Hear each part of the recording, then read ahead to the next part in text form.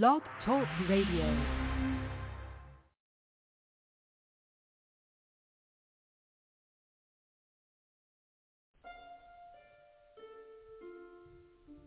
On 2 October 1958, Guinea became the first of France's colonial territories in sub-Saharan Africa to declare its independence in an act of defiance against its former colonial master.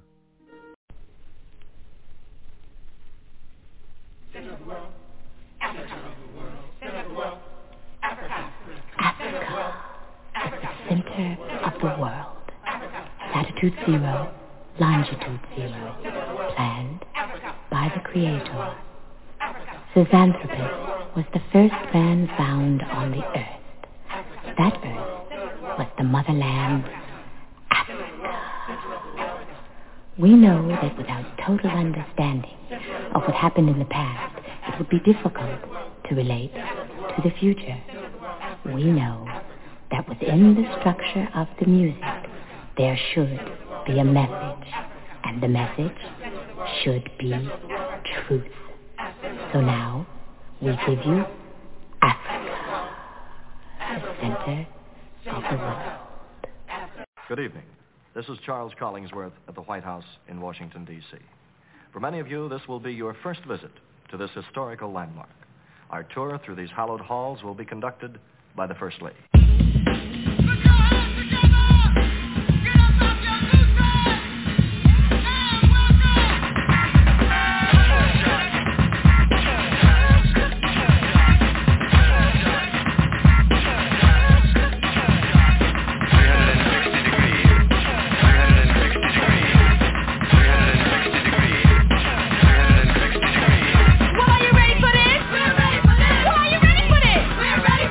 Well, you just can't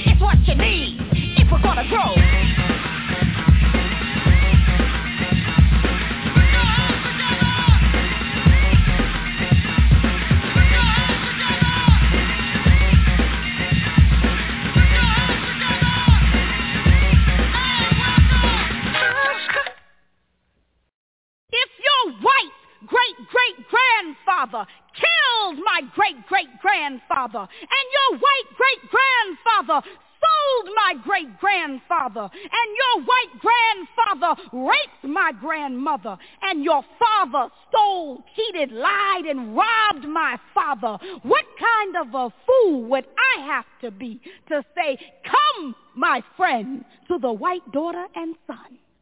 Good evening, America. This is your president. Please listen carefully to the announcement I'm about to make. After careful consideration and research, Vice President Duke, Congress, and myself have concluded that black people have not advanced technologically. Their educational testing scores are on a rapid decline. The vast majority of them are on welfare and producing babies at a faster rate than they can support them, and we will not carry them anymore. We are left with no other choice but to put slavery back into effect. All blacks will report to the designated camps in their area to receive further orders. The only blacks excused will be those serving in the United States military and the police. Any blacks who do not cooperate will be terminated immediately.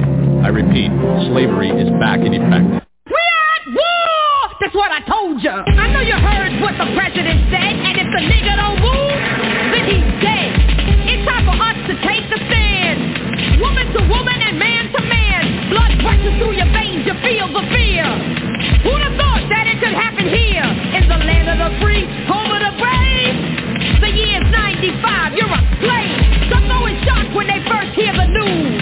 Press play and then rewind and review, but the message is clear and it cuts just like a knife. You don't surrender, they take your life. And I remember the movies my mama used to show me. What's your name? Remember the times when they bought and they sold us. We are at war! That's what I told you. That's what I told you. That's what I told you. That's what I told you. We're in a war zone, Dave. 2 motorcycle officers horribly wounded in a deadly crossfire. The police seemingly unable to rescue them in spite of several desperate, heroic attempts. It's completely Brothers don't get guns and pack up on ammunition. Now that they see that it's a critical condition. Racism was here, but they didn't take it seriously. And then they said that I was crazy. Violence escalating, and it's sad to see so many brothers being killed by the enemy. Mothers and daughters and fathers and sons. Why can't they see we couldn't win by the gun? I told you how to win, but now it's too late. The enemy's on the rise, and he sealed your face. Greed is a weapon, technology section. The war drum is sounding, the tool is the record. The will and the skill of the black man, exact man, giving a hand to his brother man. A word to the wise, and I tell you once again, know your enemy from your friend.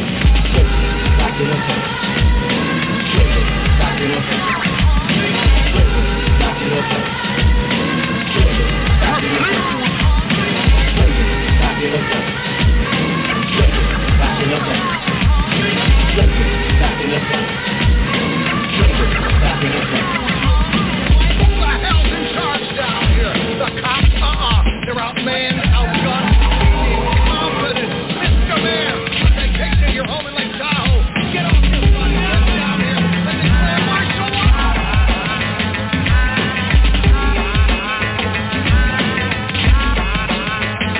Could you imagine if we had it all together? We had an umbrella for the stormy weather. Our luck has run out, no more 4-leaf clover. The Superman Daddy Pimp syndrome is over. See the war, smell the war, hear the war. You better feel the war. We're talking total annihilation. Wicked is true. The black man will be harder to find than dinosaur food. You should have read the books and understood that America's no damn good. A re-education of the Negro. This is the soldier. I ain't the hero, I warned you that it was coming. I gave you the message when the funky drummer was drumming. The end is here for big and small. Mother Africa's final call, because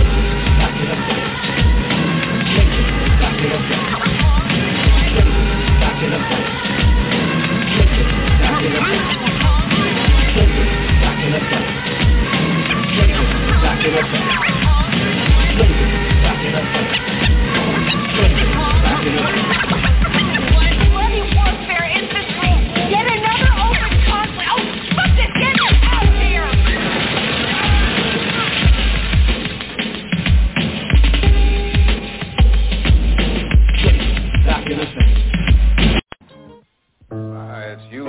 who have lifted them up, Howard.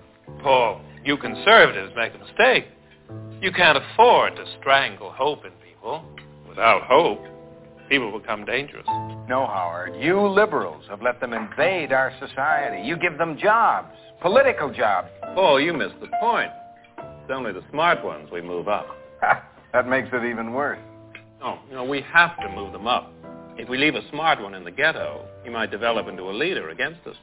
But if we raise him up into white society, we neutralize him. He feels compelled to try to act like us. He loses his identity and his racial anger, if he has any. He becomes alien to his brothers. They realize he sold them out, and they grow to hate him. He becomes worthless to them and safe for us. No, thank you. In fact, in his love for the creature comforts, except for his color, he's become one of us. We'd like to welcome you to Africa on the Move. As your host, Brother Africa, on the 25th day of June, 2023, we are very honored to come to your homes this evening, where we can speak to the powerful, and the powerless. Our theme tonight is a reflection of our past. Yes, tonight we can just talk a little bit, open house discussion on the reflection from our past and learn from our past. And like always, we ask you to come and join us by dialing 323-679-0841.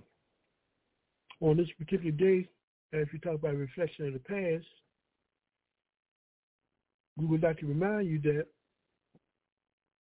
in 1962, on this particular day, Front for the Liberation of Mozambique, Frelimo, was founded in 1962, June the 25th. As one of our many liberation movements and organizations that fought for the liberation of our people in Southern Africa, Mozambique. And also on the same day in 1975, Mozambique wrestled political independence. They received their political independence from Portuguese colonialism. That's right. They defeated the Portuguese colonialism on this particular day in 1975. So today was a very important day when we're talking about our people liberation, political liberation in the country of Mozambique. It's just a little something to remember as it relates to our glorious past. At this point in time, like always, let's get started with our party. The agenda for today is that we're going to talk about what's up in our world community. We have invited special guests to talk about a recent event that took place in Washington, D.C. and throughout the country as it relates to Cuba. We hope to have with us soon Sister Shirley Bosch from the National Network on Cuba to come. And then last and not least, we have a political panelist and analyst to speak on the theme tonight, which is a reflection of our past. Throughout this program, we're going to play some historical footage of various things that took place that are of significance. Once you reflect, then you can call in and talk about it. Again, our program tonight will be a reflection of our past. That's what we're going to do. This is Brother Africa. This program is under the banner of the African Awareness Association. We would like to remind you that every Sunday evening at 7 p.m., normally at 7 p.m. Eastern Time, U.S., you can catch us at that time. Share it with your friend. There's a special program. We came on a little later tonight because yours truly had an obligation to do some work out of town, and we had to delay this particular program. But we're doing the best. Like we said, we may not give you what you want, but we'll do our best to give you what you need. So bear with us. We apologize for coming a little late, but, we was out doing some work for our people, and I think you understand that. So, at this point in time, we're waiting for our special guest to come in until she comes in. What we're going to do, like always, when we start our show is we're going to introduce our political panelists and analysts. And for tonight, we are very happy and honored and proud to have a brother back for a little while. I don't know how long he can stay with us, but he's going to try to make some contribution to today's program. He's been under some illness, and he's still recuperating, but you felt like you felt a little bit better, where you'll be able to function at least a little bit for today's program. We are very happy to have our brother Anthony back. We'd like to bring him in and say, welcome back, Brother Anthony. Welcome to Africa on the Move, Brother Anthony. Thank you very much for having me, and I'm glad to be back. Let's see. I've been listening to the last few programs, primarily online, and I'm glad to be back. And I've missed everybody. I'm glad to have you, Brother Anthony. Next, we're going to our sister Eleanor. We'd like to welcome her to Africa on the Move. Welcome, Sister Eleanor. Thank you so much, Brother Africa, and thank you, fellow panelists. And Brother Anthony, it's so very good to hear your voice and you to be back on the air. I myself have been struggling for months with frequent hospitalizations, and am once again speaking to my fellow panelists and our listening audience in the United States of America and abroad from hospitals. This evening I'm coming from Georgetown University Hospital. But that doesn't stop anything. We got to move on, and we had a very, very successful demonstration here in the District of Columbia in support of the Cuban Revolution to stop the 62-year embargo and to take Cuba off of the state terrorist list. So this is a wonderful day. Mozambique's Independence Day, Brother Anthony's return, and I tell you, what a great day it is. Thank you for having me, Brother Africa, and I look forward to another exciting show this evening. The demonstration was a huge success, and the event at the Westminster Church at 4th and I Street Southwest was a huge success. All right, thank you, Sister Eleanor. Next we'll go to Brother Moses. We'd like to welcome him as well to Africa on the Move. Welcome, Brother Moses. Thank you, Brother Africa. Greetings to everyone within the sound of my voice. My name is Robert Moses, and I've been in the struggle for scientific socialism from the moment I was introduced to Marxism during a government class back in my high school year, 1968. I won't prolong my presentation. It's good to be here. It's been a great day, a great weekend. I've been out of town myself, North Carolina, for a funeral, but it is good to be back. Thank you. And of course, Brother Moses, our condolences go to your family and to you for your loss of your sister. And, the best way to serve your sister and memories is carry out the values and principles that she often conveyed, and she'll be proud of you. She'll live forever. So give our condolences to your family from Africa on the Move. Next, we have our guest that we've been waiting for, Sister Cheryl Bosch.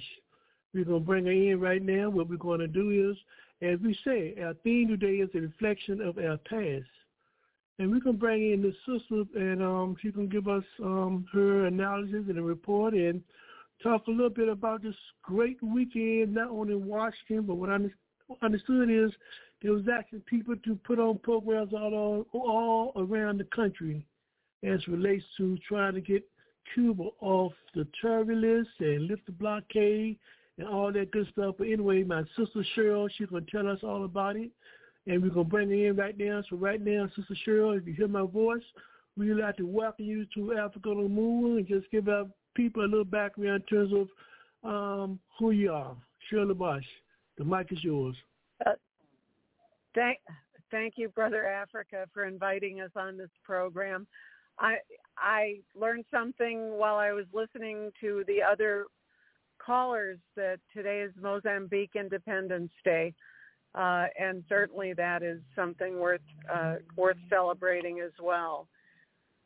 The initiative for this really week of actions came out of the National Network on Cuba last meeting, where it was clear that pressure had to be put on the U.S. government, that we had to step up our work.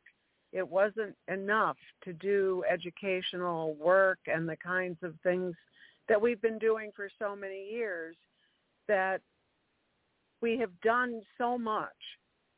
And really, we've accomplished all of these resolutions from elected officials, from city councils, from state legislatures even, from unions and labor organizations that have said that they want the blockade to end and they want Cuba off the state sponsors of terrorism list. We have 92. We had 92 until this week, 92 such resolutions. And we had to find a way of insisting that we be heard. And that's how this mobilization started. It was the initiative of the young activists who are being attracted to the Cuban Revolution and who are getting involved, not only getting involved in the struggle, but actually leading the struggle.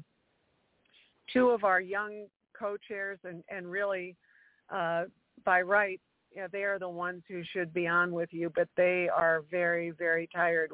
We all are. But the bulk of the work fell on them. I'm sure they're tired. So I want to give credit to them. And maybe they can be on one of the shows a little bit later when they've had a chance to digest all of this. They were leaders on the May Day Brigade this year, where a whole host of other young were, introduced to Cuba. Most of them were first-time travelers. And they came back, even though they many of them encountered problems coming back, more extensive questioning than should have happened. Even though they faced that a little bit of harassment on it, it only made them stronger and more determined to come out into the street. So that's really what this was. In addition to organizations working together, some that don't usually work together, everyone pitched in to make this weekend really so wonderful on so many ways. As the previous caller said, last night at Westminster Church was exhilarating and uplifting, with some new singers who really brought forth a lot of spirit in that church. We heard from the representative of the Cuban embassy, who gave not a long talk, but a talk that expressed how difficult the situation is, and kind of the analysis of the use of the lies that the media is putting out as a way of disorienting. But no one was disoriented today at all. People came out early. They even finished painting banners on the sidewalk. They came out with so much energy and heart to demonstrate at the White House and tell Biden that it's time to get Cuba off the list. And this is not just a one-time thing. We are going to continue. And I have to say, too, that Sister Gail Walker, the executive director of IFCO, Calla Walsh, one of the new young co-chairs, and Alejandra Rincon from California, all were arrested in Bob Menendez's office when they went there and said that they wanted to see Bob Menendez and give him the messages from Cubans in Cuba who were writing and saying what policies of the United States were doing to their lives, to their businesses and their livelihoods, and the economic life of people in Cuba. So it was an amazing week, a wonderful week, and there were demonstrations or events held in 30 different cities. We haven't seen all the reports because we were busy today. There were demonstrations in Los Angeles, I know, and also in Detroit. There were the LGBTQ pride demonstrations where people in Seattle and in Minnesota and in New York joined with those demonstrations to talk about Cuba's new families code. So there were many, many ways that people were in the street all across the country. Even small places like Bloomington, Indiana, had an activity today. So it really is very exciting. The expression of a new wave in the movement that you and so many of your listeners have been involved in and dedicated to. Hey, Cheryl, can you explain to our listening audience what is the strategy and what kind of impact do you think these resolutions that are being passed by these city councils and these different political bodies are having on the impact of trying to get this U.S. embargo lifted, as well as getting Cuba off of the terror list? Well, we believe that the people of the United States do not support the federal government's policy against Cuba. Many people don't know, but if they were told about the blockade, the state sponsors of terrorism, and how the U.S. government is intentionally inflicting harm on the people of Cuba and hiding their hand and trying to pretend that they're not doing anything, that this has gone on for 60 years, that they've in fact admitted it in writing in State Department memos. So what's happened is people have gone to their city council and explained the situation. Well, that's all well and good, but unless you can actually count what you've done and be able to report and focus what you've done. I mean, these city councils have been won over to putting their names on a document that says that their city is for ending the blockade and taking Cuba off the list, that their labor union gone on record saying the blockade needs to end and the Cuba needs to be taken off the state sponsors of terrorism list. So, although it seems like these are not, they're not binding, they can't make anybody do anything, but what we can do is demonstrate that there is broad support across the United States in places like Montana, like, Indiana, many places all across the U.S., as well as big cities like Chicago, for example, like Detroit, like Cleveland, like Pittsburgh, that large and small populations and significant labor unions, the International Longshore and Warehouse Union, not only passed a resolution, but gave $10,000 toward the appeal to buy syringes for Cuba during the pandemic. When they had developed vaccines but the blockade was stopping them from getting the kind of, the syringes that they needed. It's another kind of demonstration to my way of thinking. And what our strategy has been with that, and is with our activities in Washington this week, is to be able to say, look, these resolutions now represent 52 million people. So you're going to say that this representation of 52 million people, you say that elections matter and all that. Well, these are elected officials.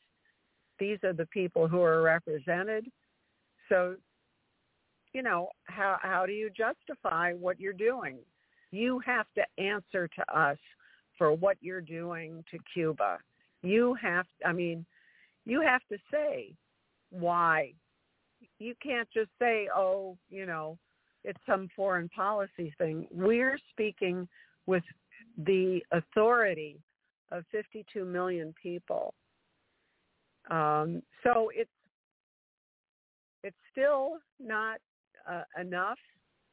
We're going to evaluate the strategy of the resolutions, especially since New York City passed a resolution unanimously this week.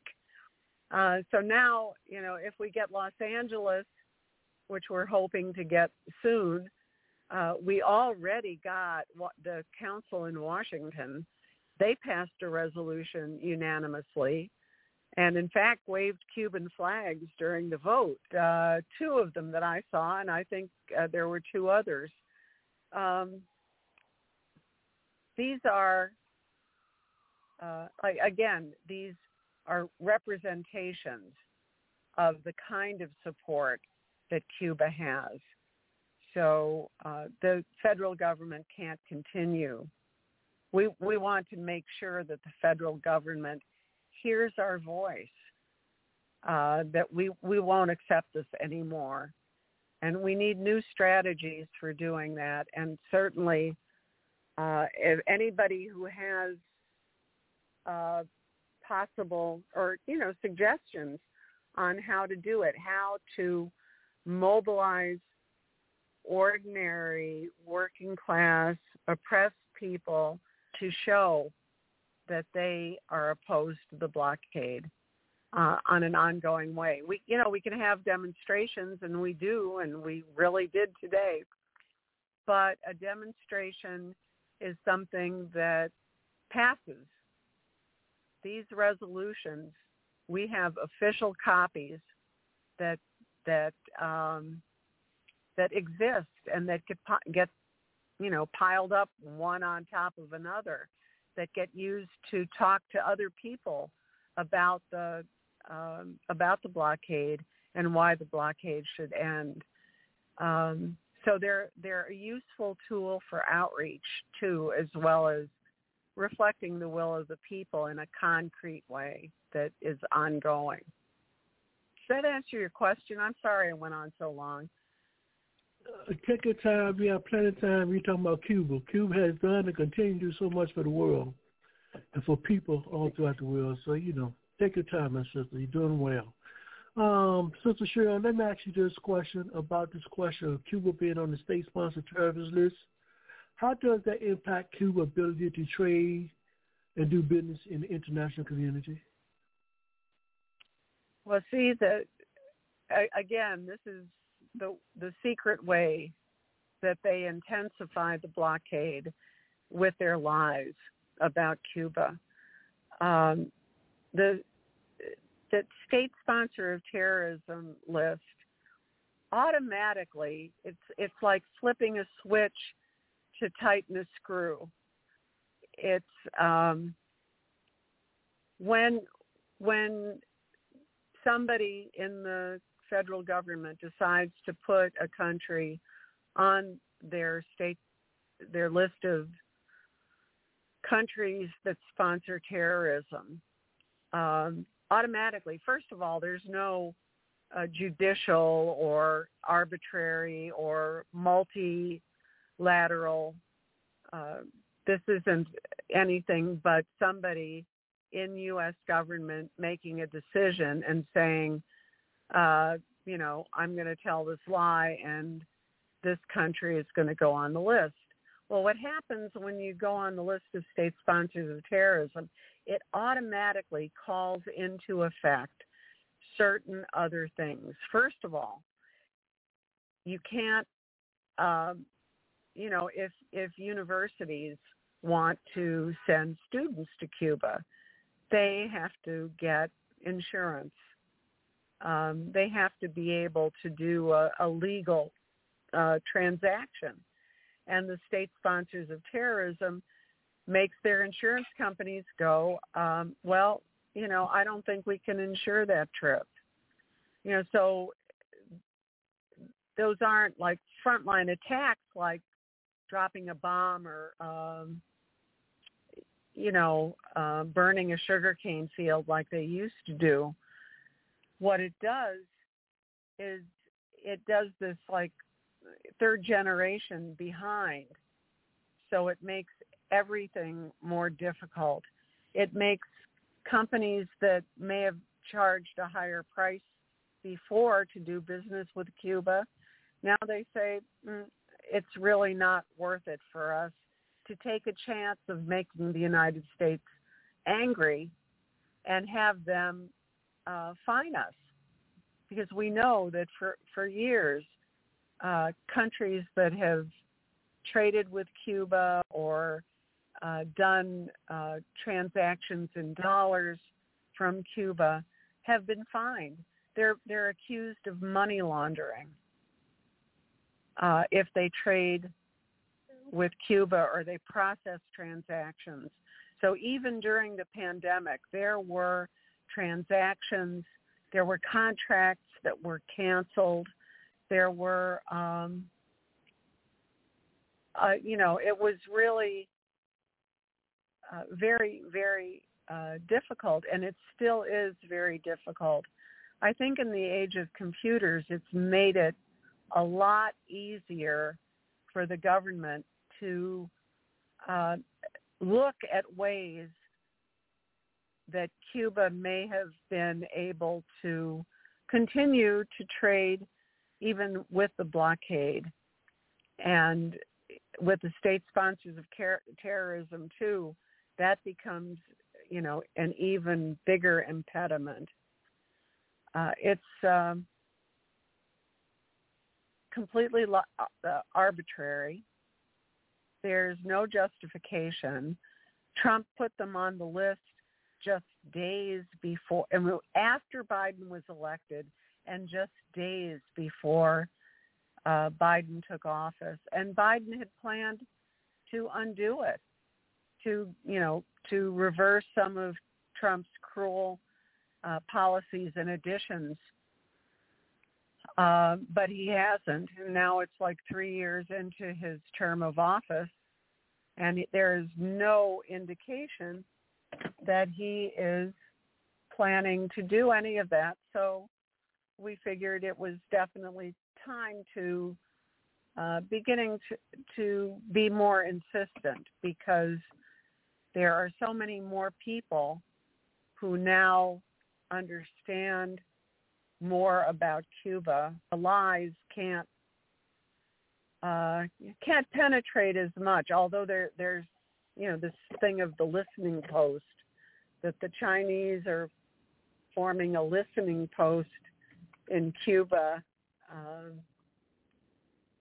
They came out with like 4 different versions of the story in just a week's time, enough to confuse people. You put the story out there a bunch of different ways, and then people start thinking that, well, maybe it's true, or that's what they remember, or it stops them from acting on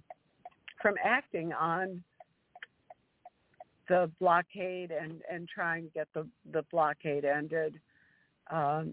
It certainly appeared that what was happening is the pressure for Biden to take Cuba off the list is growing. So a way of circumventing that is by putting out these, really bald-faced lies and cause confusion that will make it more difficult for Biden to remove Cuba from the list. And then it's complicated because the Biden administration, as well as the Trump administration, the whole capitalist government is hell-bent on a war with China. And so that, that complicates the situation because they are, also have other interests. It's like killing a bird with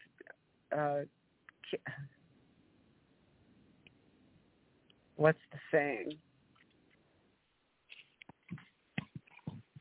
No problem. Hey, Sister Cheryl. Oh, you doing great. Hey, Cheryl, let me ask you this. In terms of this weekend activities, can you give our audience a sense of the importance of the program on Saturday at Westminster Presbyterian Church on the 24th? They show an excellent film named Minstrel, mean Teachers, and how Cuba wiped out the illiteracy problem in less than 1 year. Can you talk about a little bit about the film and the importance of the role of the youth and women and just the whole idea of what it means to be a nation where you love each other? Well, we were very fortunate. The minister Minister Hamilton, who is a friend of Cuba, agreed to show the movie using their really high-tech projector. So we saw it on a big screen. It was the biggest screen I've seen this movie on, and it was spectacular with a really good sound system. To see these young people, to hear the story of these women's lives, how they had gone out into the countryside to teach, how and interwoven in that story is the story of the terror campaign and the Bay of Pigs invasion, because all of these things happened at the same time in the early 1960s, 1961. So it's a very uplifting and hopeful movie that cuts to the basics, Cuban Revolution, that the development of each human being was the most important thing, that Cuba put human beings and the welfare of human beings really ahead of everything. And we saw that during the pandemic too.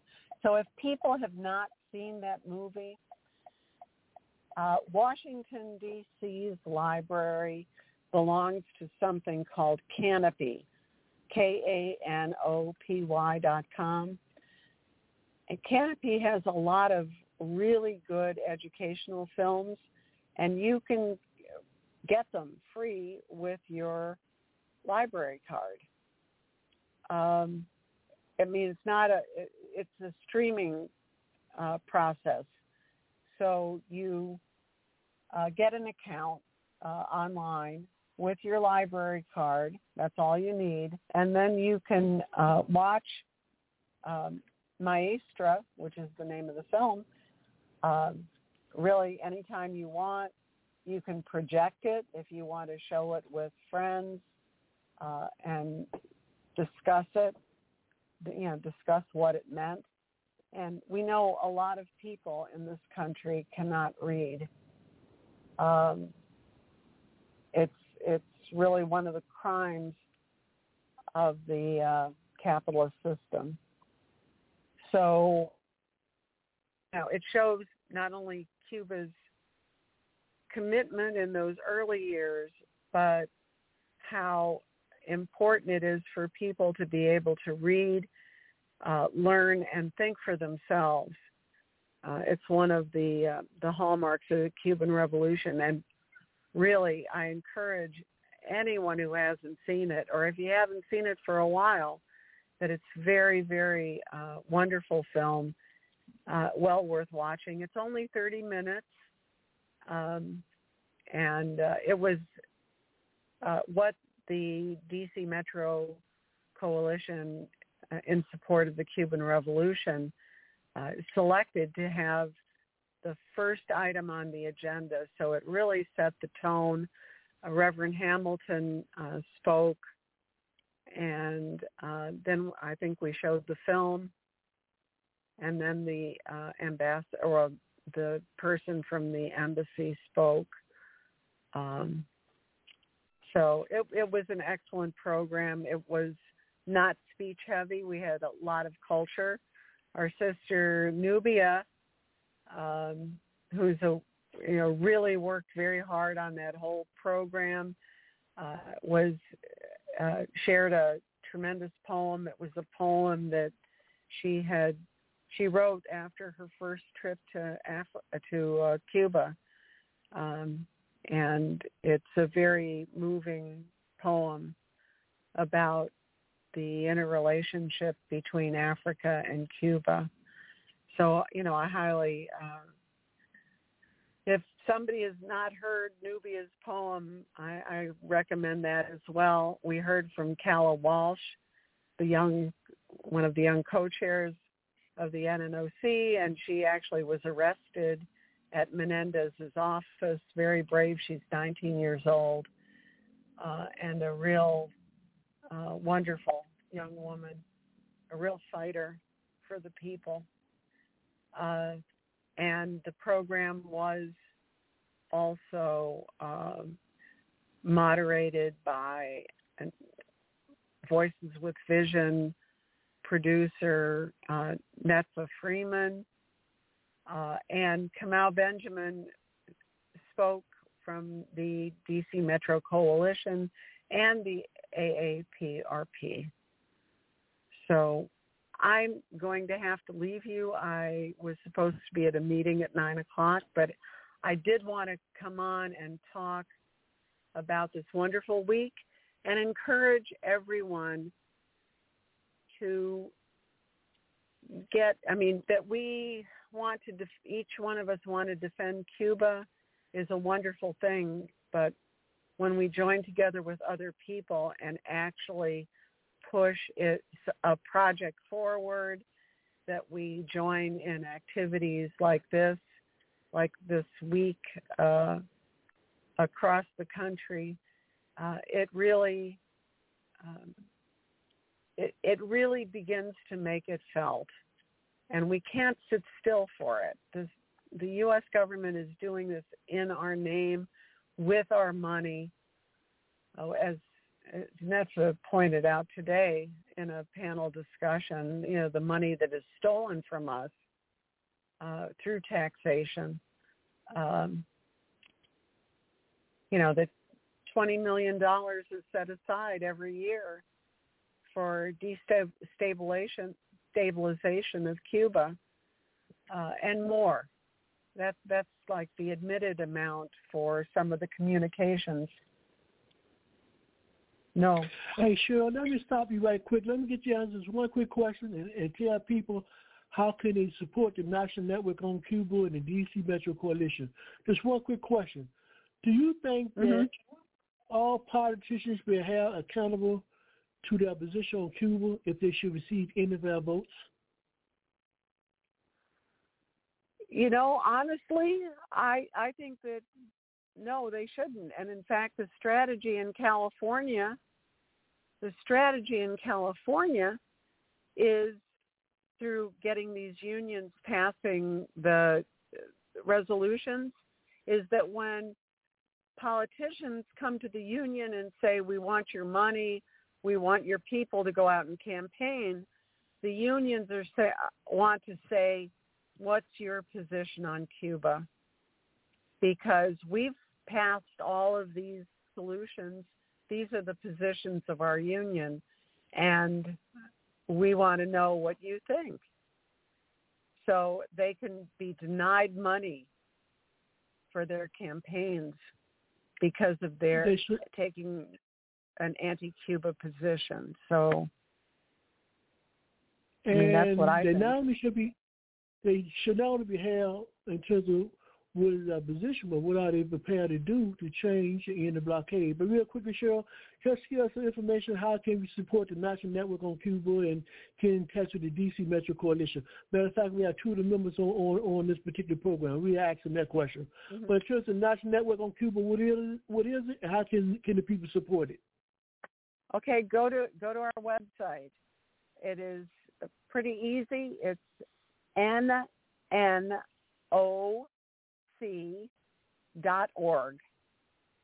It's the initials of National Network on Cuba, NNOC.org. And there you'll find a lot of information on that website. When we launch the brigade for May Day, again, that'll be on there. And there is a way to contact us. So also, if you are on social media, we have an Instagram account that's National Network on Cuba. We have a Facebook account, which is National Network on Cuba. And we have a Twitter account that's very active, and that one is NNO Cuba is our handle there. So we want to hear from everybody. We would like you to follow our social media and, engage with us that way too. And sure, we really would like to thank you for taking time to give us an update on this weekend activities as relates to Cuba and getting it off the terrorists and the work that you and others have been doing for years with the NNOC, the D.C. Metro Coalitions, and all the other groups, the Cuba C groups, you name them. We'd like to thank you for taking time out, give the people our love, and anything comes up, you know where we at. We'll be on Africa on the Move, ready to support you. We thank you. All right. Thank you. Thank you, Brother Africa. We know we can count on you. All right, good. All right, to our listening audience, you listen to Sister Shirley Bosch, who is a co-chair of the National Network on Cuba, as well as other organizations. She has given you a report on this week's events that took place in Washington, D.C. We'll come back and continue the discussion on what's going on in our world and the community. We will take this break, and when we come back, you can join us by calling in at 323-679-0841. And since we're talking about Cuba, we would like to inform our listening audience next year, July 2024, we actually come and join us along with the African Awareness Association as we take our annual trip to Cuba. Our feet arrive from July the 24th to the 23rd. You can contact us by emailing us at AfricanAwarenessAssociation2@gmail.com, or you can call email the radio station at AfricaOnTheMove2@gmail. So come and join us. You got a year to prepare for this. And once you go one time, you always want to come back. So let's take this revolutionary culture break, and when we come back, we'll be with our political panelists and analysts, and they're going to talk a little bit about what's going on in that world and the community when we return. Right now, we're going to take you to Cuba. We're going to take you to Havana. This is Africa on the Move. Hey!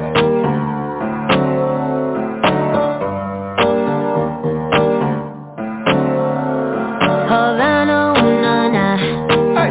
Half of my heart is in Havana, ooh, na, na. Hey.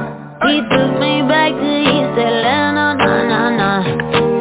All of my heart is in Havana. Hey. There's something about his manners. Havana, ooh, na. He didn't walk up with that, how you doing? When he came in, he said, listen, lot of girls, I can do it, but I can't wait. I know him forever in a minute. That's on my night. And Papa said he got Milo in him. He got me feeling like ooh. And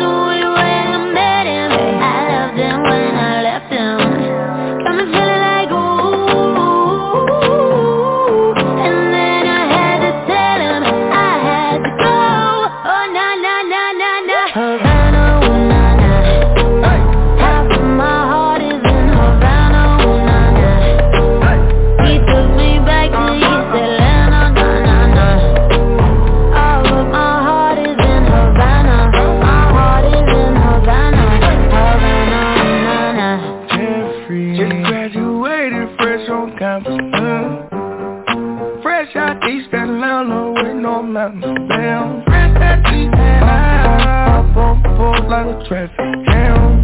Man, I was quick to pay that girl like damn. Here you go, ayy, take it on me. Ayy, try to craving on me, get the beating on me, on me.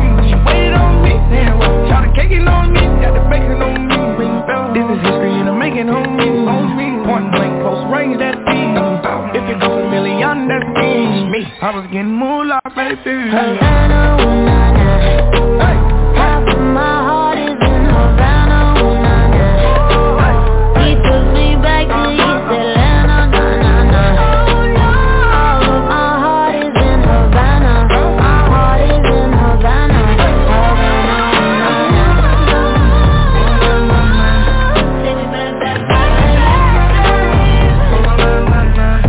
Take me back, back, back.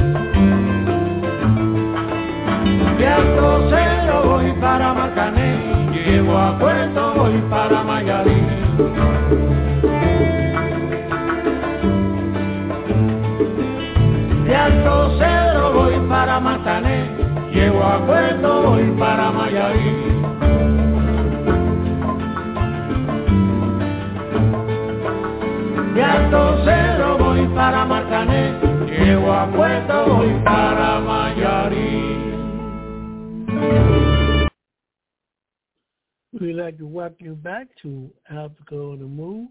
As we open up our program today, we remind you that on this day, the 25th of June, Frelimo from out of Mozambique, the Front for the Liberation of Mozambique, was founded in 1962, and it received its independence in 1975 against the Portuguese colonialism.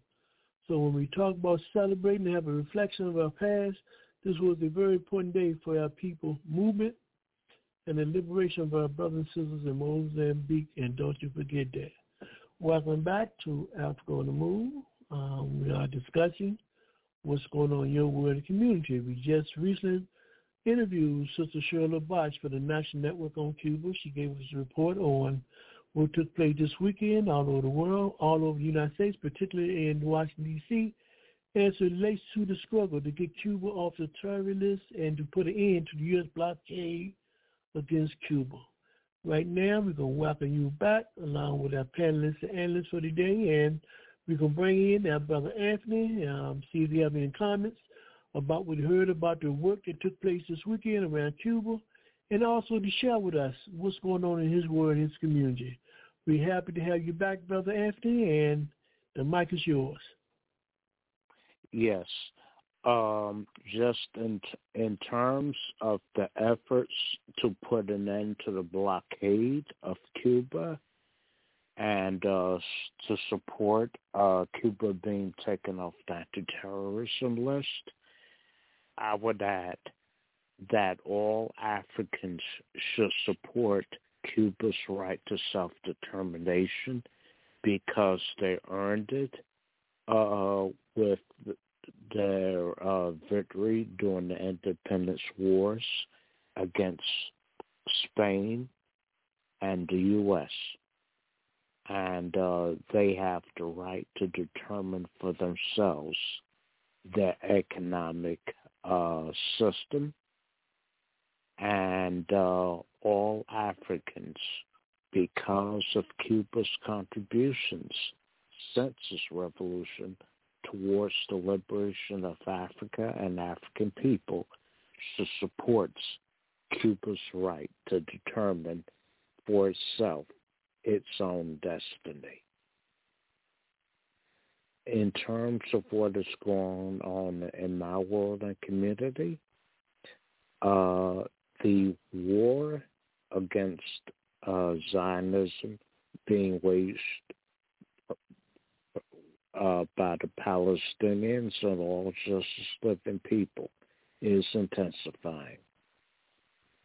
And also, let's see, the conflict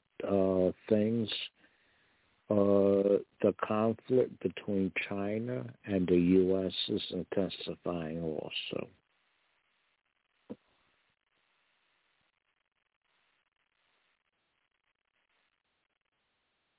Eleanor. Thank you, Brother Anthony. Next, we're going to Sister Eleanor. Sister Eleanor, you may want to make a response to what you heard about this weekend event in Washington, D.C. on Cuba, and also what's going on in your world and your community. Sister Eleanor. Good evening, Brother Africa, fellow panelists. And I want to offer Robert Moses my condolences for the loss of his father's sister, Aunt Letty. And you have my deepest condolences for the loss of your aunt. And she was a fantastic woman. I continue to struggle with the reality of living personally. My name is Eleanor Johnson, and I'd like to thank you for having me on the show. I'm an artist and environmentalist, human rights activist, and former educator. And I want to say to Sister Shirley, the idea of bringing out art, and, it's very important to have people just have the experience of doing something very tactile and adding the statement of just take Cuba off the state terrorist list to the official banner and this kind of thing is a didactic tool for assisting the people who participate, the people who see it on film or through phones, to realize the didactic tool that allows you to remember and know how important it is to support Cuba in lifting the 62-year embargo, and definitely, as you have said, Brother Africa, taking it off the state terrorist list. But, we hear a lot of talk about Texas and it being a part of a medical desert. We hear this about Florida, and, during the pandemic, the Africans and West Florida had difficulty with transportation and mobilizing and sharing transportation because of limited public transportation to be vaccinated. And you saw Governor DeSantis open up Florida to anyone who could show up would be eligible to get a vaccine free. And you saw the impact this had on the carbon footprint, because people with planes and things, they were mobilizing folks and going to Florida. And we had our people unable, living in Florida, to access the vaccine. So it reminds me of how wonderful it is to have Brother Ike and Anthony and all of you, Maurice, to talk about organizing, Brother Anthony, organizing. And the film really teaches you about love, because it had been being shown around town down in the 1800 block of 14th Street at a club restaurant kind of place. And, it's an act of love, people to go out and teach each other to read and to decide that they would have a literate nation. Usually the petty bourgeoisie and the imperialists, they encourage illiteracy in this country. And we have a major literacy problem in this country. And we have now the nation's capital, Washington, D.C., the District of Columbia, is a medical desert. There are 4 hospitals. There used to be 9 or more serving 250,000 people. Now we have nearly 1 million people, if not 1 million people, with only 4 hospitals. So we see that people are dying. The medical workers are overstressed and misdiagnoses, and they were taught during the pandemic to assess who or determine who would live and who would not. So suddenly you had doctors that really had the power of life and death in their hands, because they would decide who would receive treatment not.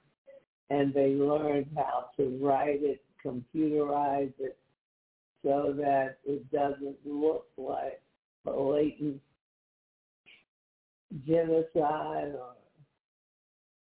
or ageicide or what, ageism rather, or ageism or something of that sort. And it is really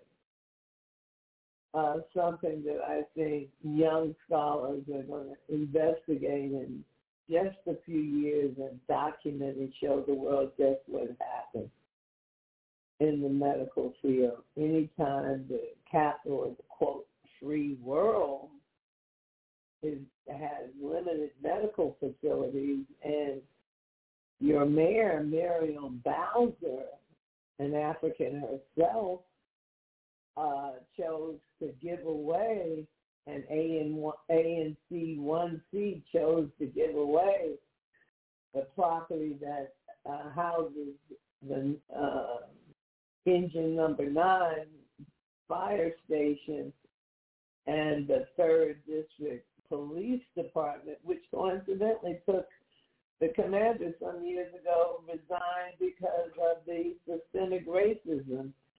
And he made it a point of pointing out that the systemic racism means real systemic racism.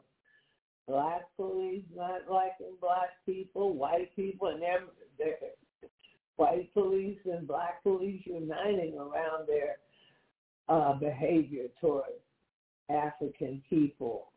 You go in the historic Malcolm X Meridian Hill Park, and the new young whites are able to imbibe, they call them picnics, with wine and marijuana. You wrap up in 1 minute, more.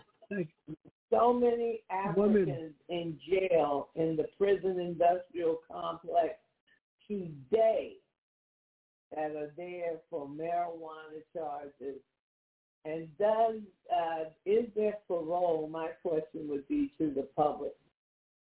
When they come up for parole, if they refuse to work in these prison industrial complexes, does that affect their eligibility for parole?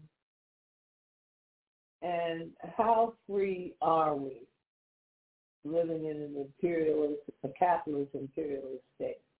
Thank you, Brother Africa, for allowing me to participate in this show. And once again, Robert Moses, I'm sorry about Aunt Letty, and Anthony Williams, it's good to have you back. Thank you. Thank you, my sister. Brother Moses, what's going on in your world and the community and your response to this weekend activities on Cuba? Brother Moses, the mic is yours. Well, thank you, Brother Africa. I really wasn't going to politicize my families personally, but I guess since people have been expressing their condolences and stuff, I have to stand. If I would be remiss if I didn't say Aunt Ivory D. Moses was my father's sister. Letty Moses Carr is my youngest sister. So Aunt Ivory is passed. Thank you. But anyway, we had. It's good to see a plan come together. Let me say that first of all. Without a revolutionary theory, there can be no revolutionary movement. And it's good to see a plan come together. And I've heard nothing but good things and nothing but what I expected ultimately. And so, thank goodness for the D.C. Metropolitan Coalition in solidarity with the Cuban Revolution. Some of us in that solidarity understand that revolution is the solution, and so we continue to struggle on all fronts, ideologically, politically, economically, and hope for the future. The future, there is a plan. I have a plan. and I've shared it with a lot of people, and I think, I have to give honor where honor is due. Obama did come through, si se puede, with the trying to normalize relationship with Cuba. I mean, in his own way, perhaps, but nevertheless, he did come through. And so once we taste freedom, we don't want to go backwards. And this counter-revolutionary Donald Trump is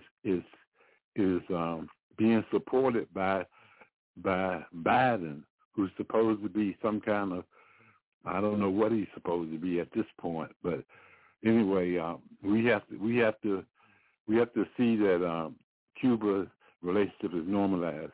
And for me, for those who in power who can make a difference, unjust law is no law at all. And so that's what I say in terms of the embargo and all that.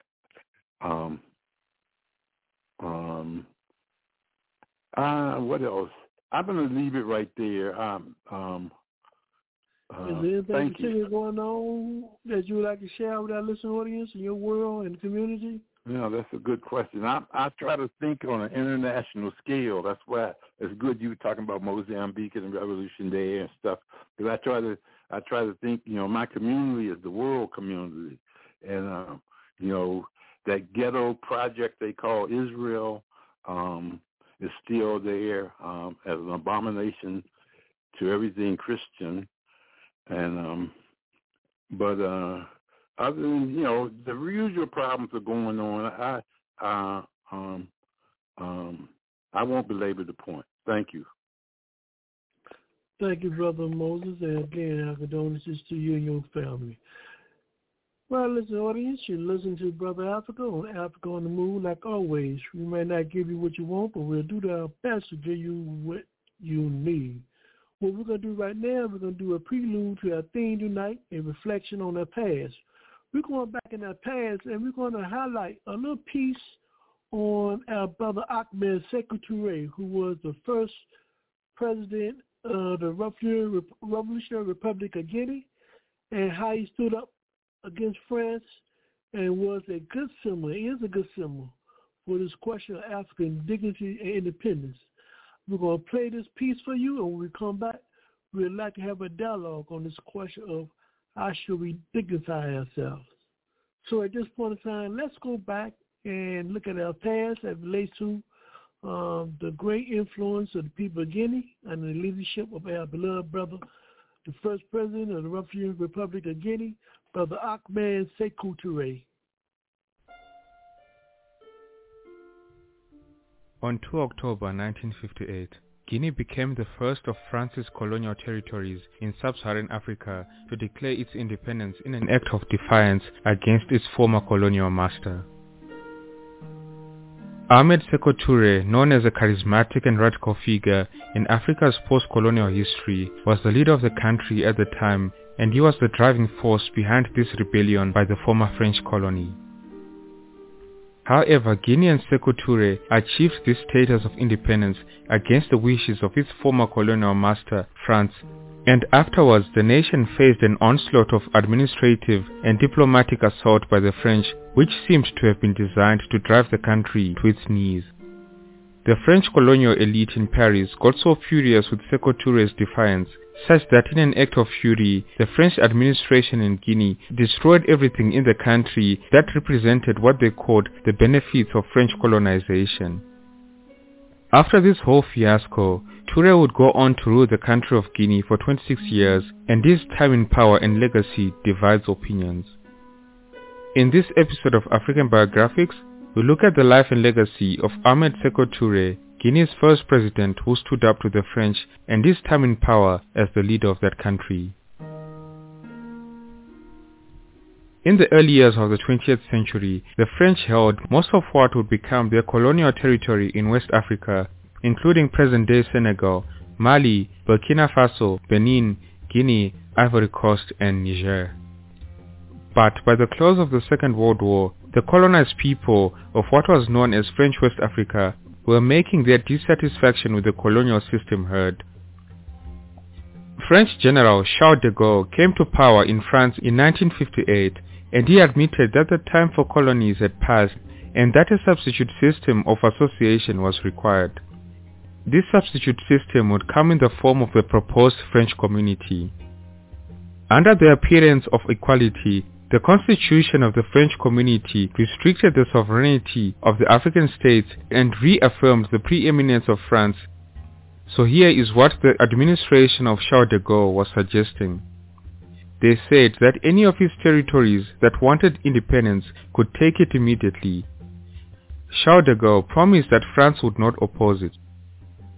For those countries that were going to vote for immediate independence, it would be up to France to decide whether to continue to support a newly independent territory depending upon the latter's degree of cooperation.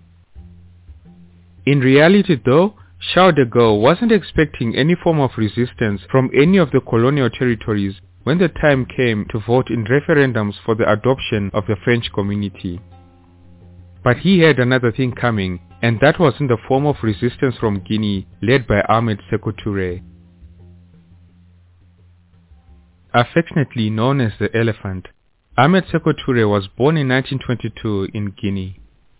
At the age of 14, he displayed the spark of political activism as he led a student revolt against a French technical school in Conakry, the capital of Guinea. He was later dismissed from this school. As a young worker in the French colonial administration, he went on to become a trade union activist, and this was in 1940. In the following year, in 1941, he took an administrative assignment in the postal service where his interest in the labor movement started increasing. Touré formed close ties with senior labor leaders and organized 76 days of the first successful strike in French-controlled West Africa. Then in 1945, he became the Secretary General of the Post and Telecommunications Workers' Union and participated in the foundation of the Federation of Workers' Union of Guinea, which was linked to the World Federation of Trade Unions. He eventually became the Vice President of the union. Because of Sékou Touré's skills as an orator, he was elected to the French National Assembly in 1951 as the representative of Guinea. From a trade union base, he managed to build up his political party, known as the Parti Démocratique de Guinée, the PDG, into a powerful mass movement. In the 1957 elections in Guinea, the PDG won 56 out of a possible 60 seats, and Touré, at the age of 35, became Guinea's Prime Minister. Sékou Touré was also an admirer of Ghana's Kwame Nkrumah, and as such he was far more interested in ideas of Pan-African unity than in the French community, and he quickly made clear his dislike of de Gaulle's plan of the French community, which I alluded to earlier. This would explain why he campaigned against the plan and won. When Charles de Gaulle arrived in the capital city of Guinea, Conakry, on 25 August in 1959, at the end of an African tour to campaign for a year's vote for the new French community, he was greeted by crowds lining the streets from the airport, shouting independence slogans. Moments later, he was subjected to a brash speech from Ahmed Sékou Touré, attacking France's colonial record and demanding complete decolonization before Guinea joined the Franco-African community, also known as the French community. In the speech, Sékou Touré uttered one of his famous statements, which was, and I quote, "The notion of a continuing French community would maintain our status of indignity and our status of subordination. We prefer poverty in liberty to riches in slavery." This statement was met with enthusiastic applause by the Guinean crowd present. Angry and slightly embarrassed by what had transpired, Charles de Gaulle rose in reply to defend France's record, and he repeated his offer, saying, "I say it here even louder than anywhere else. Independence is at Guinea's disposal. She can take it by saying no to the proposal which is made to her. And in that case, I guarantee that France will raise no obstacles." But unfortunately for de Gaulle and France, Guinea in the referendum voted no. Guinea's no vote was overwhelming. Over 94% of eligible voters had followed the instruction of their local political leaders over the exhortations of their colonial masters. Guinea proclaimed its independence as a republic 4 days after the vote to reject the proposed constitution of France's Fifth Republic, and with it the offer of membership in the new French community. Not a single other territory in French West Africa or French Equatorial Africa registered a no vote, and in most of the territories the margin of victory for France was nearly as high as the magnitude of its loss in Guinea. In the anti-colonial world at large, Sékou Touré was acclaimed a hero. Unfortunately for him and his country, this decision would have severe economic and political consequences for the newly independent nation. When Sékou Touré and Guinea decided in 1956 to get out of the French colonial empire and opted for the country's independence, the French colonial elite in Paris got so angry. Charles de Gaulle's reaction to Guinea's no vote was swift and vindictive. All French aid was terminated. French civil servants and army units, including army doctors largely responsible for providing health services to the civilian population in Guinea, were immediately withdrawn. In a mass exodus, some 3,000 French administrators, teachers, engineers, technicians and businessmen left the country. They took with them any French government property they could carry, and in an act of sabotage, destroyed what had to be left behind. Government files and records were burnt. Offices were stripped of furniture and telephones and even their electric light bulbs. And that was not all. Army doctors took away medical supplies, and police officers smashed windows in their barracks. When Sékou Touré moved into the former governor's house, he found that the furniture and pictures had been removed and the crockery smashed. The purpose of this outrageous act was to send a clear message to all other colonies that the consequences for rejecting France would be very high. But well, Guinea was not done. The country went and ditched the CFA franc currency as the official currency, opting for a national Guinean franc in 1959. In an act of retaliation, the French resorted to counterfeiting the Guinean franc to destabilize the Guinean economy. It is alleged that French special forces printed the counterfeits which were distributed across the country. This whole operation left the Guinean economy in a bad state. The idea was to exert as much pressure as possible on the economy, force it to buckle, and depose Sékou Touré. Slowly, fear spread through the African elite, and none after the Guinea events ever found the courage to follow the example of Sékou Touré. Though the other colonies went and got independence in 1960, they were all still loyal to France. Brutally cut off from French economic support and subsequently refused aid by the United States, Ahmed Sékou Touré turned for outside aid to replace what France had been providing. Touré turned to his friend and ally Kwame Nkrumah from Ghana. The two leaders shared the ideals of Pan-Africanism, a doctrine that stressed the unity of all African nations above and beyond each nation's own self-interest. Ghana quickly loaned Guinea some $28 million. Sékou Touré also turned to the then Soviet Union for assistance. By 1960, nearly half of Guinea's exports were going to the Eastern Bloc nations, and the Soviets had committed millions of dollars of aid to the African Republic. As a result of the Soviet influence, Guinea became a socialist country with a command economy, an entrenched communist single-party structure, the PDG, with political cells down to village and district level, as well as a system of informants. However, Touré's exclusive association with the communists was short-lived. In 1961, he expelled the Russian ambassador for interfering in the internal affairs of his country, accusing the Soviets of plotting a Marxist revolution. Following this episode, the United States became a significant source of aid for Guinea. In 1963, Touré met with President John F. Kennedy, and the United States subsequently loaned Guinea $400 million to develop its bauxite industry, From bauxite is where we derive the metal aluminium. As time went on, in the 1960s, Toure maintained a stance of positive neutrality with respect to the Cold War conflict between the superpowers, accepting aid from both the United States and the Soviet Union. Following the break from France, Sékou Touré imposed a socialist blueprint on Guinea's economy, but at the same time, he inhabited a world of conspiracy. As a result, he began plots and purges, starting in 1960, only 2 years after Guinea had become independent.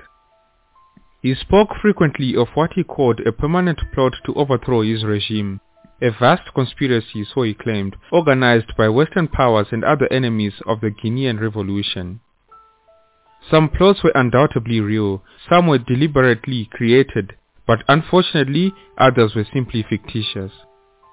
For instance, in 1961, he announced the discovery of a teacher's plot after teachers had demanded equal pay for equal work and criticized government policies. Prominent teachers and intellectuals were detained, and the Soviet ambassador was summarily expelled, accused of meddling in Guinea's affairs and sponsoring this revolt. About 1/5 of Guinea's population immigrated to neighboring African countries, mostly to escape his harsh domestic policies. His regime became notorious for short trials, public executions, arbitrary imprisonment, and the use of torture. In 1965, after a group of traders tried to form an opposition party and nominated a candidate to stand in the presidential election against Sékou Touré, they were arrested and condemned to death. In 1972, a shortage of medicine was described by Sékou Touré as a plot by the physicians to discredit the revolution. He also interpreted news of a cholera epidemic in Guinea in 1973 as a counter-revolutionary plot. This constant barrage of permanent plots by the Sékou Touré regime instilled fear amongst the citizens and coerced them to comply with the government. But earlier on, I also said that some of the plots against Sékou Touré were real, and this led to him having an increase in paranoia. For instance, in June of 1970, Radio Conakry reported on an impending invasion of Guinea by forces that were being trained in Portuguese Guinea, now known as Guinea-Bissau. A few months later, a group of mercenaries were arrested in the country. Touré had given support to the long anti-colonial struggle that was being waged in Guinea-Bissau. For generations, the Portuguese government had held the tiny African province in its grip. So Sékou Touré provided freedom fighters in Guinea-Bissau with base facilities and diplomatic support. Portugal countered by conducting a major propaganda campaign against Sékou Touré, characterizing his regime as a Marxist dictatorship. And in 1970, the Portuguese helped mount a mercenary invasion of Guinea. This invasion led Sékou Touré to believe that the conspiracy against his government was universal. As destructive as the mercenary plot was, the invasion failed to unseat Sékou Touré. Instead, it led to a reign of terror, suspicion and violence in Guinea. Public figures suspected of holding opinions critical to Touré and his government were classified as subversives and were arrested. Secret mass trials and executions followed. The bodies of the condemned were later displayed in public places.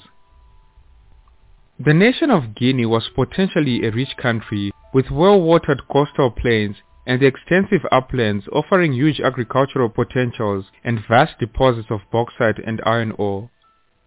But Touré's economic strategy proved very destructive.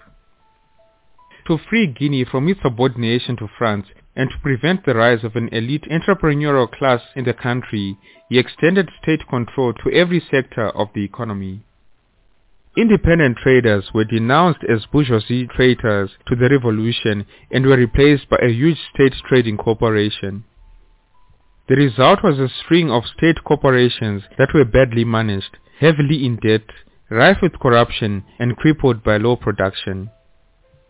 Sékou Touré's policies and other grievances over the shortage of goods and rough treatment dealt by his regime led to protest demonstrations by market women which began in rural centers, then spread to provincial towns and finally erupted in the capital.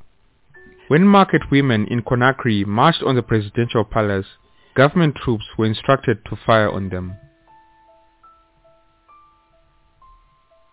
What saved Guinea from complete ruin was the revenue derived from the country's bauxite mines, which Touré was careful to leave in the hands of the foreign companies.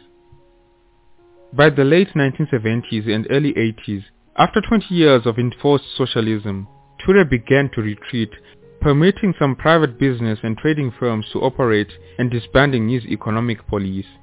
He also began reaching out to Western investors.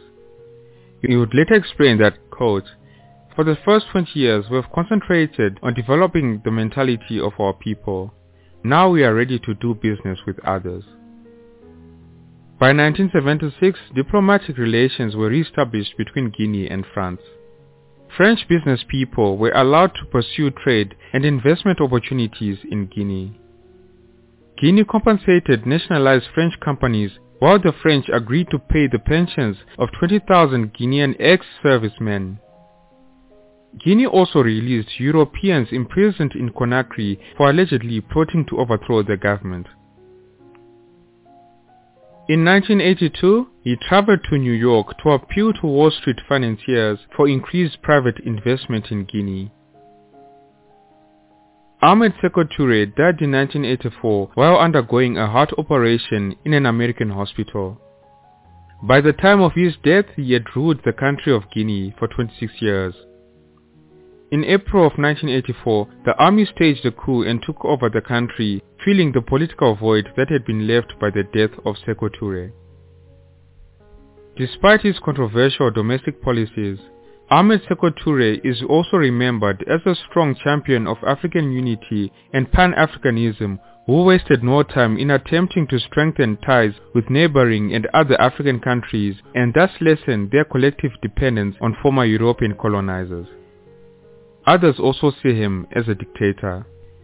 Let me know in the comment section below what your opinion is on the life and legacy of Ahmed Sékou Touré.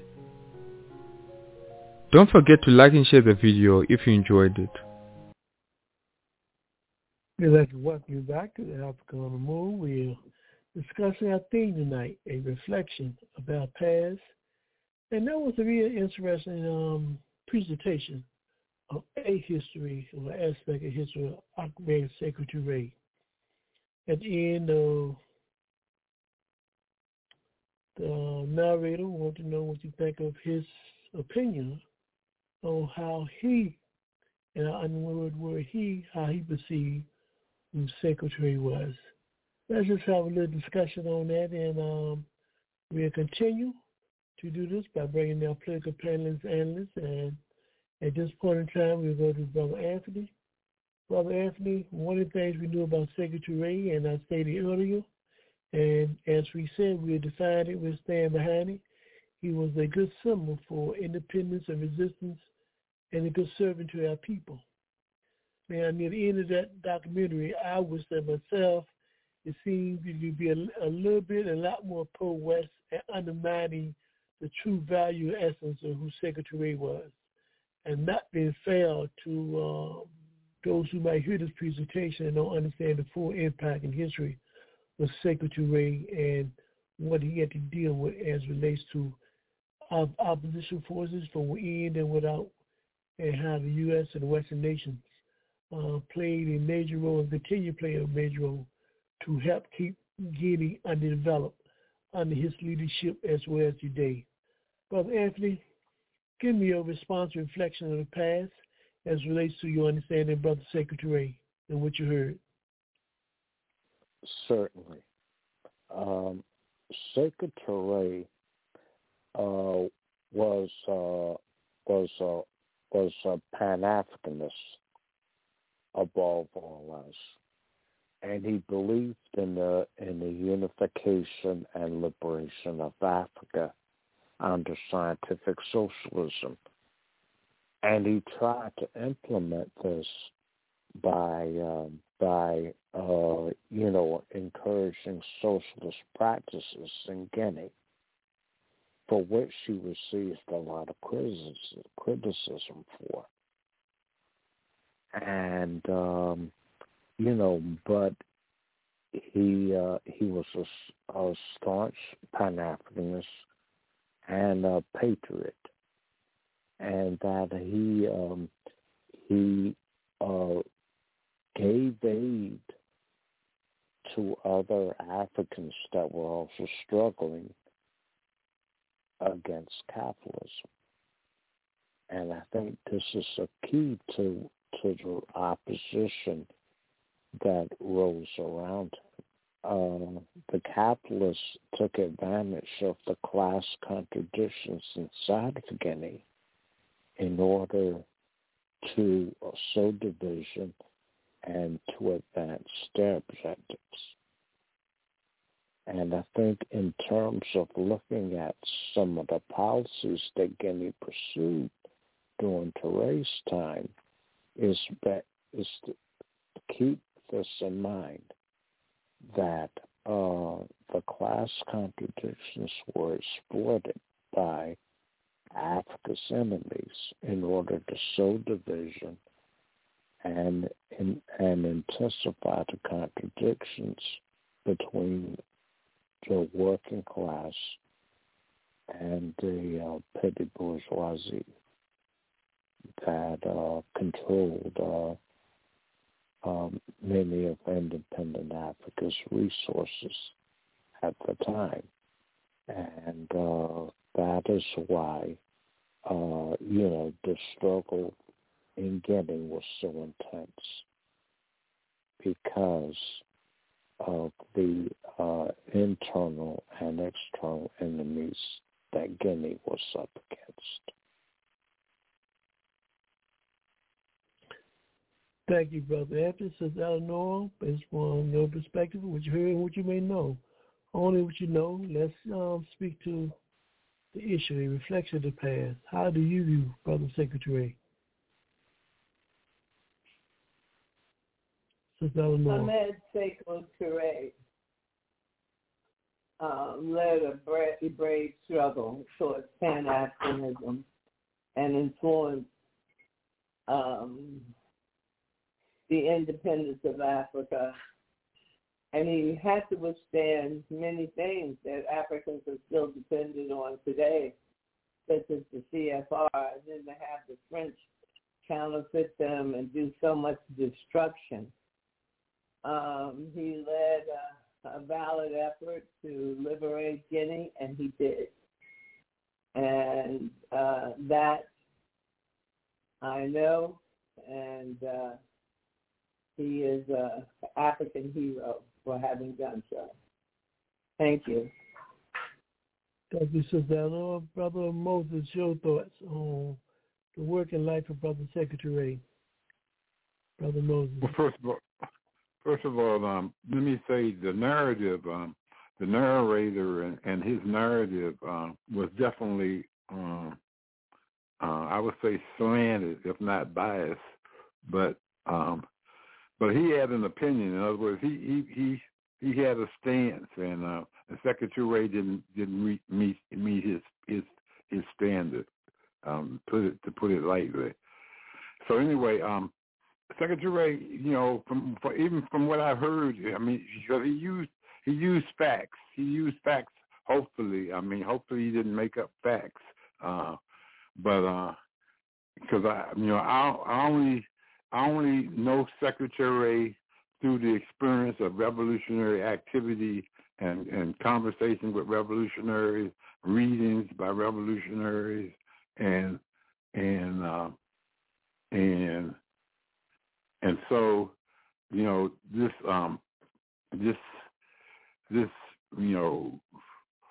I don't know. Anyway, all I know is he was a Pan-Africanism. He was Pan-Africanist, and obviously, as Eleanor said, he liberated.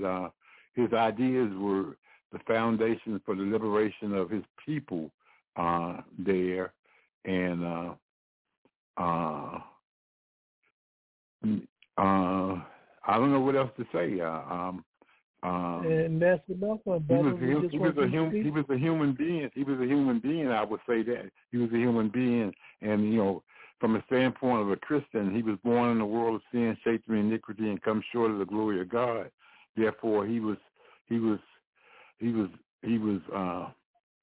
a sinner, and his only salvation was ultimately in Jesus Christ. But that's from a Christian standpoint. From just a plain revolutionary scientific socialist, someone who studied political science and who believes in science, he was a revolutionary, and he did what he was supposed to do as a revolutionary. That's why he's still revered by revolutionaries. Thank you.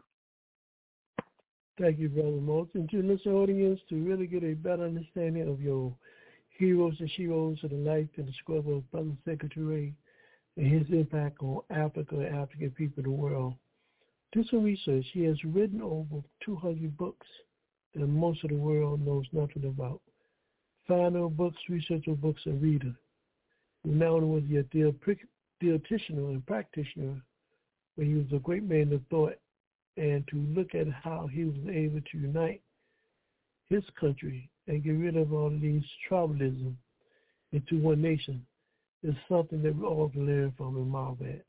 But let's continue. Just look at a reflection of our past. Let's look at the position of Brother Kwame Ture and what he had to say about this whole question as it relates to the African bourgeoisie and class struggle. And then we'll come back from your response. With our struggle since the 60s, you will see nothing but betrayals by the petty bourgeois elements in our society. The African bourgeoisie is the most corrupt bourgeoisie in the world.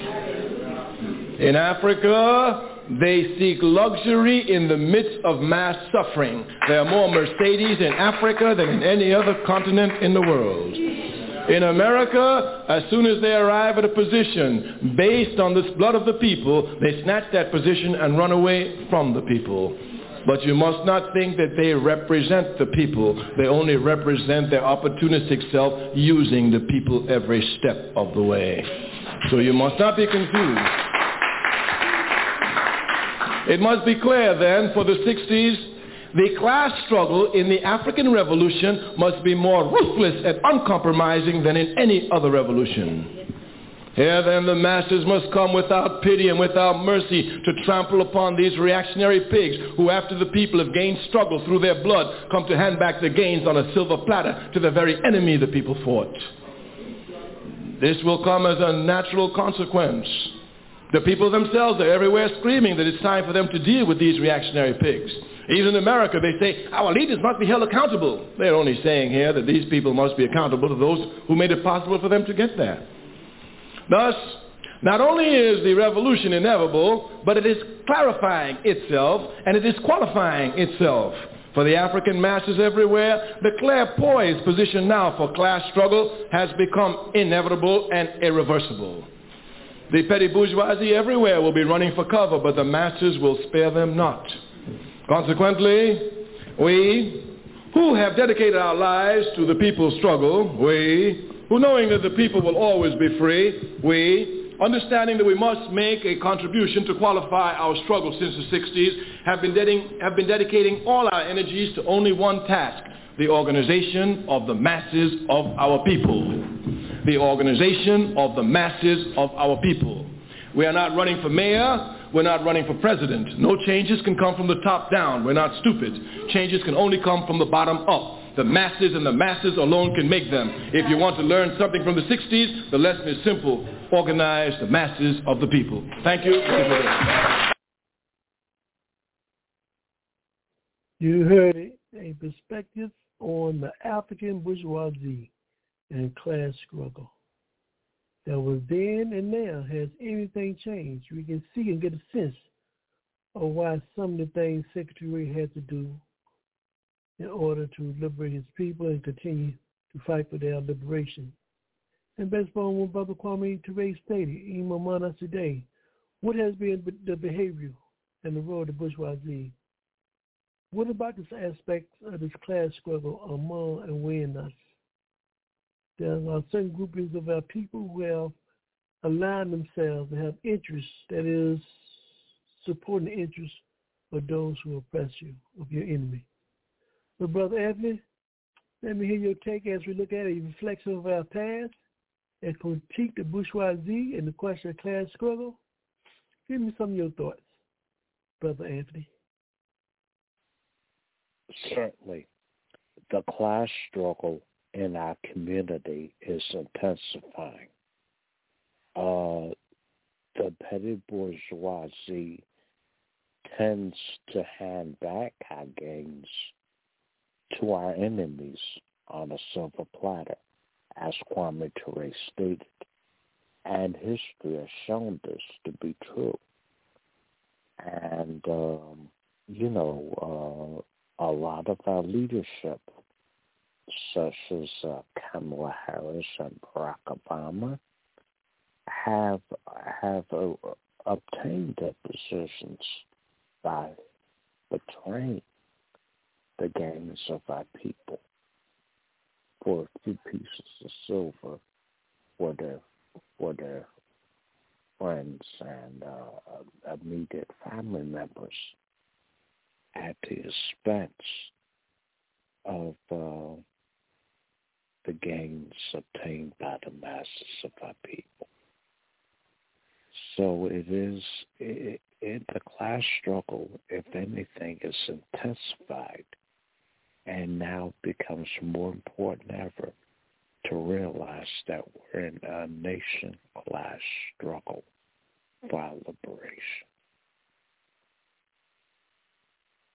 Thank you, Brother Anthony. For Sister Eleanor. Sister Eleanor, your perspective on the role of the petty bourgeoisie versus this question of us intensifying class struggle within and among African people. Your response, Sister Eleanor. I'm sorry, Brother Africa. Your question was? I said, what is your response to the issue of the bourgeoisie within the African community and the question to intensify the class struggle among African people? Well, as Brother Anthony said, in the United States of America, you see it intensified when you see we elect our leaders to political office, and you see the nation embrace Africans and elect them to political office, such as Barack Obama and Vice President Kamala Harris. But what you also see is what has happened in the Congressional Black Caucus to fail to advance a solid agenda, even that of basic reforms, whether it be a nationalized voter rights act, such as the John Lewis Act or something, or to support labor in some way, to stand up against environmental injustice. They have no agenda. So we are dealing with some of the same things that our brothers and sisters in the homeland are dealing with. You know, the neo-colonialist mentality, personal enrichment, being so publicly admired and embraced until we forget the reality of the average African American as it affects our health, as it affects literacy in this country. For this to be the, quote, wealthiest country on the planet, to have such a high literacy rate. This isn't the 1960s or 70s America the 1960s where it was always number one or number two in world literacy. They're way down the list. Way, way, way down the list. And I don't mean in the top 20 either. So imperialism had caused in the media and the lack of regulating social media has caused there to be a war, an inter-class war, where you see white children driving all the way to Buffalo to kill black people, where you see white folks going all the way to a synagogue in the suburbs of Chicago to kill Jewish people. If this was these same people going to knock off the top 20,000 and the 8 or 9 wealthiest men in America, there would be immediate political action taken. And you also see that the failure of the civil rights movement has led to the failure of America, in that you now see we have elected uninformed, uneducated Congress, and you see people like Marjorie Taylor Greene, who is QAnon, and they are a cult. Would imagine we'd ever have a cult member in the U.S. Congress, or that congresswoman from Denver. So we see so much inequity in this country, and we're going to continue to see great inequity. And as Sister Shirley said, the way to change that is by having unions and embracing labor. I remember when the nurses were forming the union here in Washington, D.C. back in the 1970s, starting with GW, George Washington University Hospital. What a great struggle it was. That enthusiasm, that support, that labor support is lost because people don't know how they got there. They don't know how the union helps advance their wages and why they stand where they stand.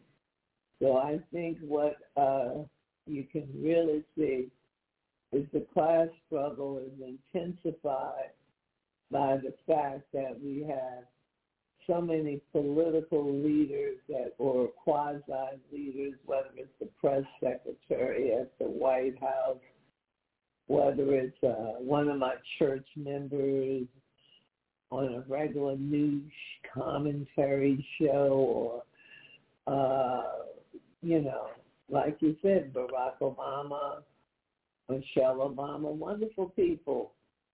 But 30 seconds is the reality is that the masses are disenfranchised and underemployed, and those that are working cannot afford housing, so they live in subsidized, cannot afford food, so they depend on SNAP benefits. And the reality is this is political war against the working class, because if you live in subsidized housing and you go out to a demonstration and you're arrested, you can lose your home and become a homeless person. So it's an incredible contradiction, and we have a long ways to go. We got Thank you, Sister. Thank you so much.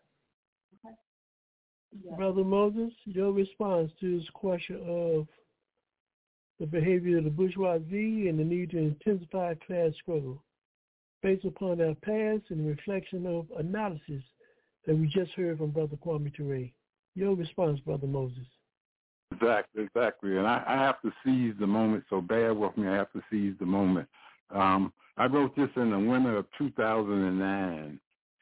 As stated, we have not adopted an organizational blueprint that covers all possibilities for the next period. Rather, as we enter the post-Bush political era, we are crafting an overall strategic orientation that is premised on the likelihood of an intensification of the domestic struggle inside the United States. As Chairman Mao pointed out in his treatise, where do correct ideas come from? They don't just pop from the sky, but ideas come from three sources: the class struggle, the struggle for production, and scientific experiment. In the course of the struggle, ideas are developed. Lenin inherited, defended, and developed Marxism, and that's why he is a great Marxist. Theory comes from the summation of the experiences of the working classes taken in its general aspects.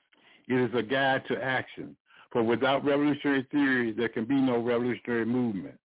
Although the working class spontaneously gravitates towards socialism, as Lenin pointed out in What Is to Be Done, he also said that socialism is a science and must be pursued as a science. That is, it has to be studied. Lenin said that the class struggles takes place on three fronts: the political struggle, the economic struggle, and the theoretical struggle. The theoretical victory of Marxism forces opportunists to cloak themselves in Marxist clothing. Yet the struggle remains between the correct path and the incorrect path. And obviously, since that was written, we've been through COVID-19. We've been through a lot of experiences, we've even had the what's his name? Trump. We had the Trump experience since then. The struggle continues, and we have to be on time when it's time to act. Thank you. Thank you, Brother Moses. This is Africa on the Move. I'm Brother Africa. We're discussing a reflection of our past. What we're going to do right now, we're going to go to a clipping from Kwame Nkrumah, who was giving the man of the century, based upon his leadership of being the first president of Ghana. And when we come back for our closing remark, we'd like to have our political panelists respond to the statement by Nkrumah and their final thoughts. We'll do this when we come back. This is Africa on the Move. Listen carefully and come back with us. Here's Nkrumah. As you reflect, this was back when he was back in the early, late 50s, 60s.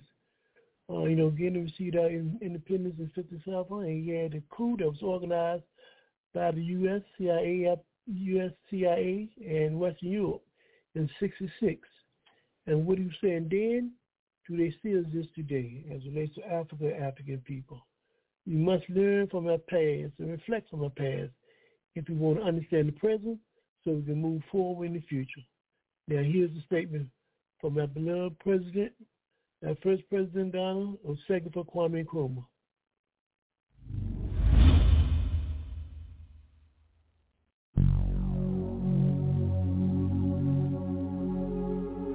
The forces arrayed against us are, and I use the word most carefully, formidable. They are intense and powerful. They are, as I have taken some pains to explain, they operate in worldwide combinations at all levels: political, economic, military, cultural, educational, social, and trade.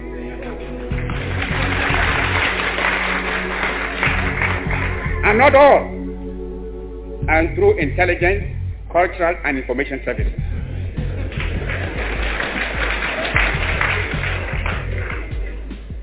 They operate from European and African centers, using agents who, I'm ashamed to say, are often unpatriotic sons of Africa, buying personal satisfactions with the betrayal of their country's safety and integrity. They seduce leaders of the African political, trade union, and people's organizations, thus creating rifts and quarrels within the national front. On the broader front, they are amassing their forces in a determined effort to stay the advance of African liberation and the march of unity. They are attempting many methods, some sinister, some beguiling, to wreck our efforts. They strike antipathetic postures. On one side, they perform acts calculated to strike fear. On the other, they try to hoodwink us with fictitious gifts, which superficially pander to our hopes and aspirations. They are the president's attempts to deflect our purpose, to weaken our determination.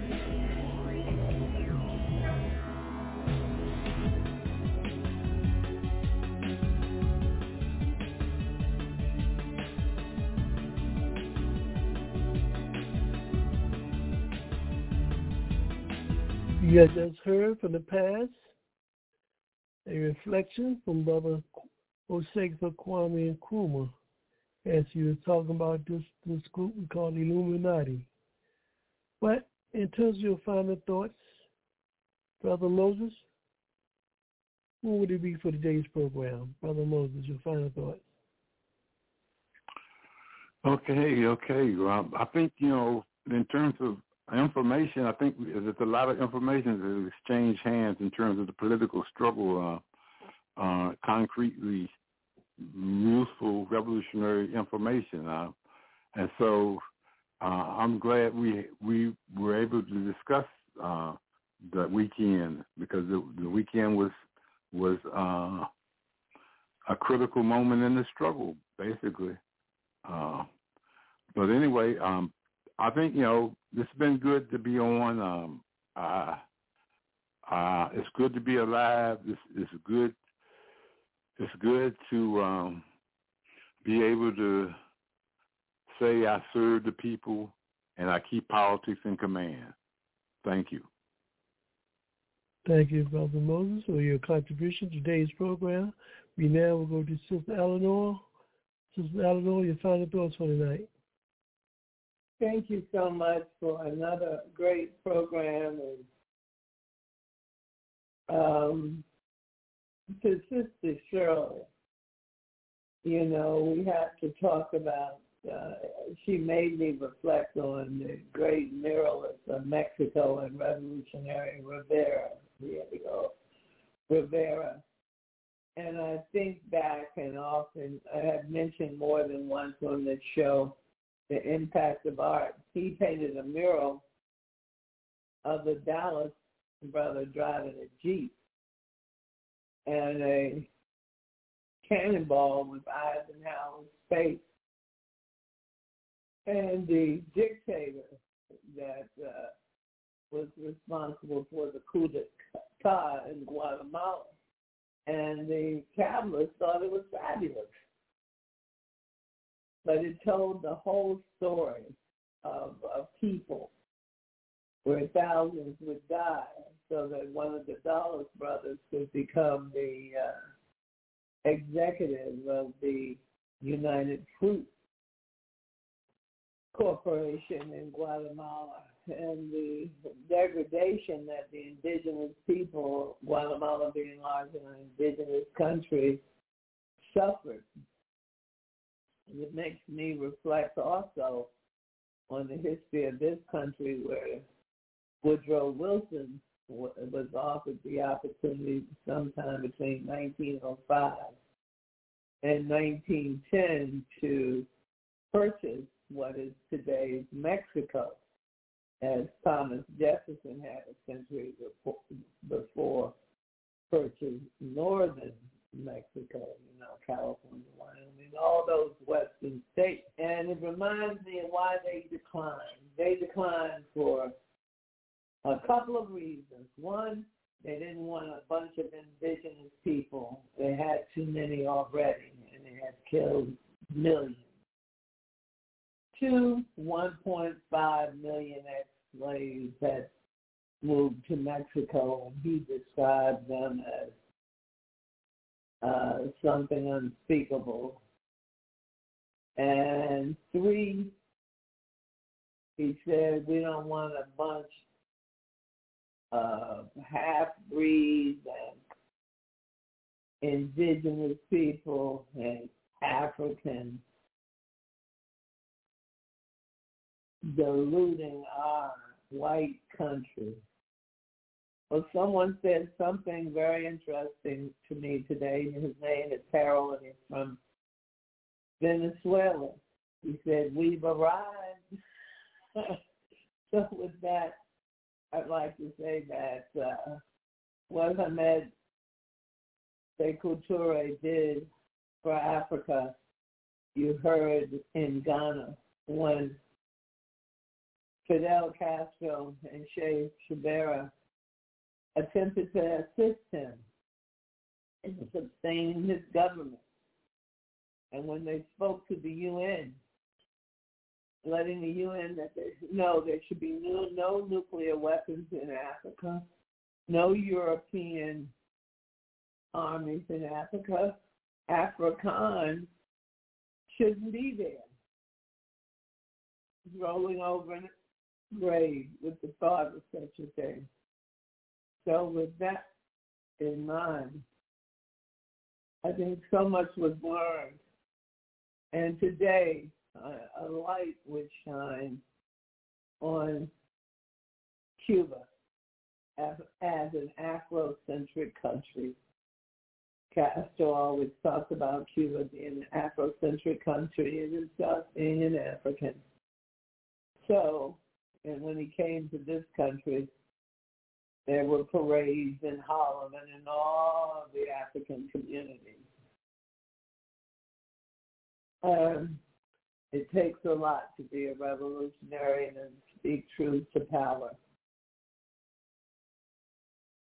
And you continue to do that weekly, Brother Africa, through this program. And I just like to say to you, thank you for doing it. And to have a great week. We miss Brother Hakeem this evening and Brother Maurice. We hope that they will join us next week. And thank you ever so much. Good night. Thank you, Sister Eleanor, for your contribution to today's program. Brother Anthony, close us out on your thoughts and reflection of our past. Brother Anthony. Certainly. First of all, I want to express my personal condolences to Brother Robert on the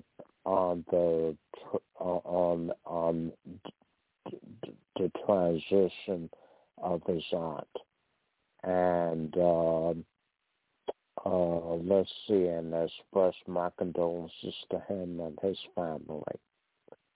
Also, let's see, my final thoughts for this evening's program is that in order for the masses of the people to be victorious, it is more important than ever that all Africans join an organization guided by a revolutionary ideology that is working for our people's liberation. One such organization is the All African People's Revolutionary Party, GC. And you can find out more about us by visiting our website, www.a-aprp-gc.org. And you can learn there more about the history of Pan-Africanism, the history of our party, and what we're trying to do.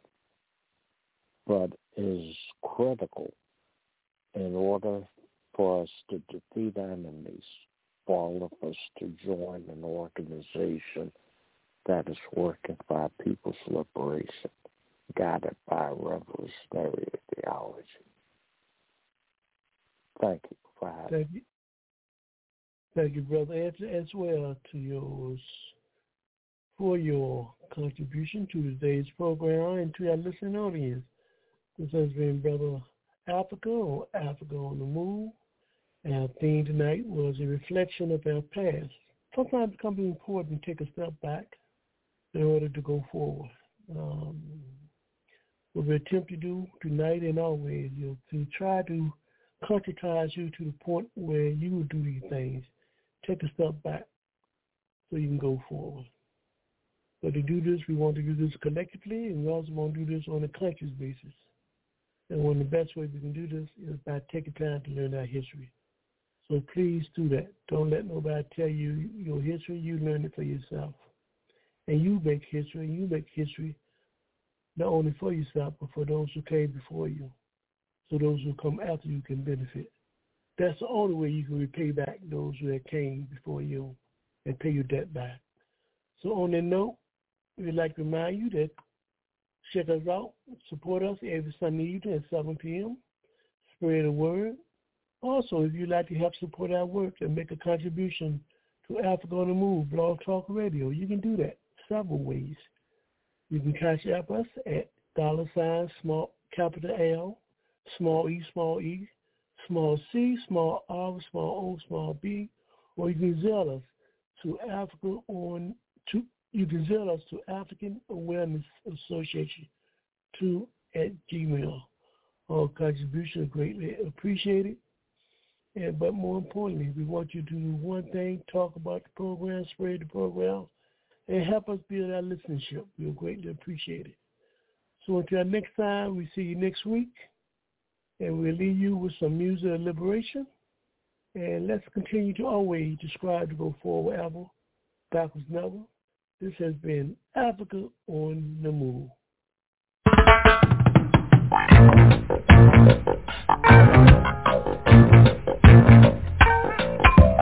Get up, stand up for your right. Get up, stand up for your right. Get up, stand up for your right. Get up, stand up, don't give up the fight. Preacher man, don't tell me heaven is on the earth. I know you don't know what life is really worth. It's not all that glitters is gold.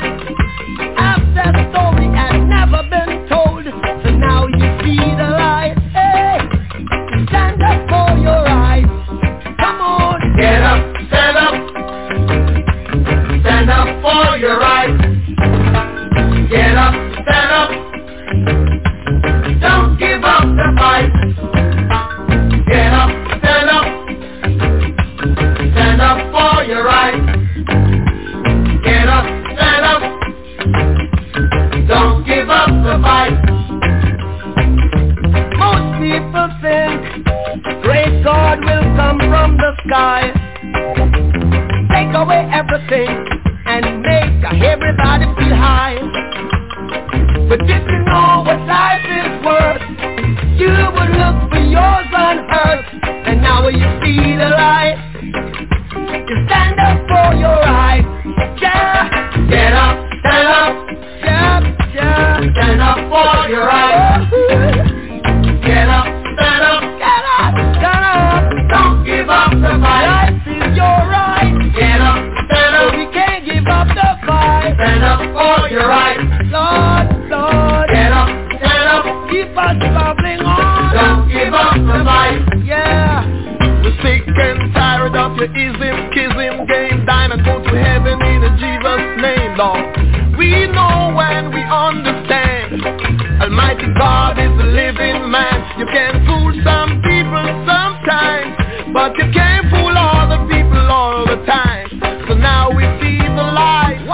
We gonna stand up for us. Yeah. So you better get up, stand up in the morning. Give it up, stand up for your rights. Stand up right now. Get up, stand up. Don't give up the fight. Don't give it up, don't give it up. Get up, stand up. Get up, stand up. Stand up for your rights. Get up, stand up.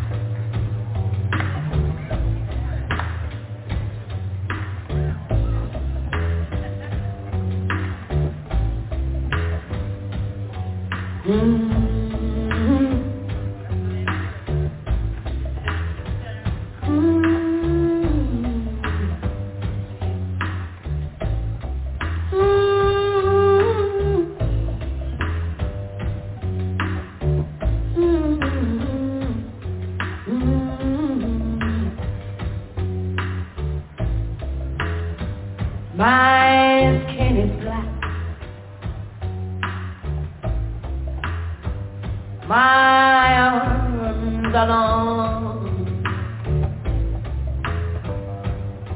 My head is woolly. My back is strong. Strong enough to take the pain inflicted again and again. What do they call me? My name is Ansara. My name is Ansara. Ansara.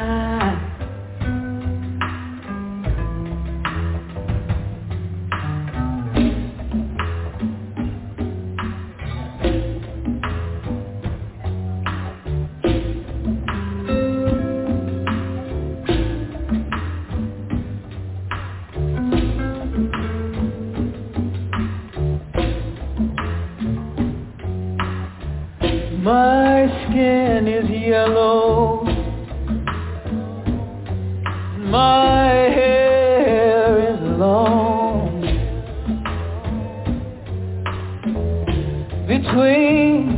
Between two worlds, I do belong. My father was rich and white, and he forced my mother late one night. What do they call me? My name is Saffronia. My name is Saffronia. Saffronia is my name.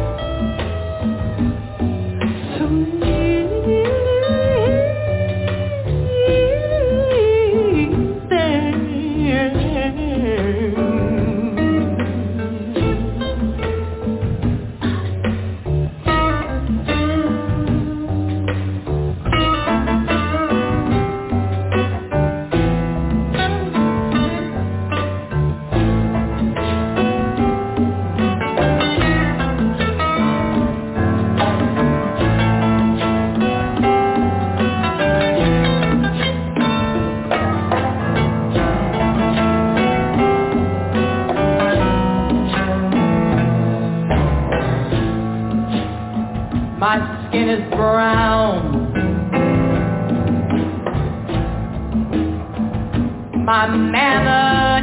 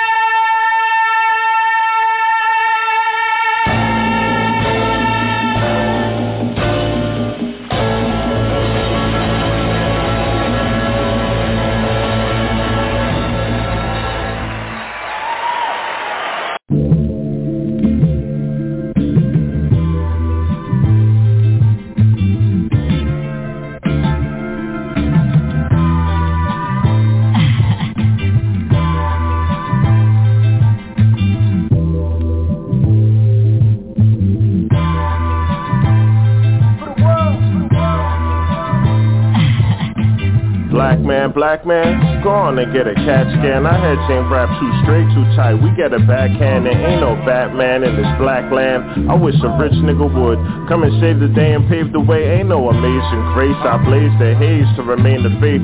20 years been my medicine, but they wanna throw me away for that, then turn around and legalize it. I wish being black was truly accepted. 400-year elephant in the room, this ain't a new deal. They've been treating us like animals, we in a zoo still. So let me tell you how I feel. Guilty conscience trumps common sense every day, y'all. Ignore the issues, look at the victim like it's their fault. As if a wagon ain't harassing, waiting for jaywalkers in front of the building, minding your business. You was trying to pay your bills as if that wasn't to mention. Conjunction, junction, tell me what's your intention. Don't call him king, then treat him like some common folk. You a fighter like Ronda Rose, Rousey move around the rope, drowsy with a cloud of smoke. How'd he do for Maui, bro?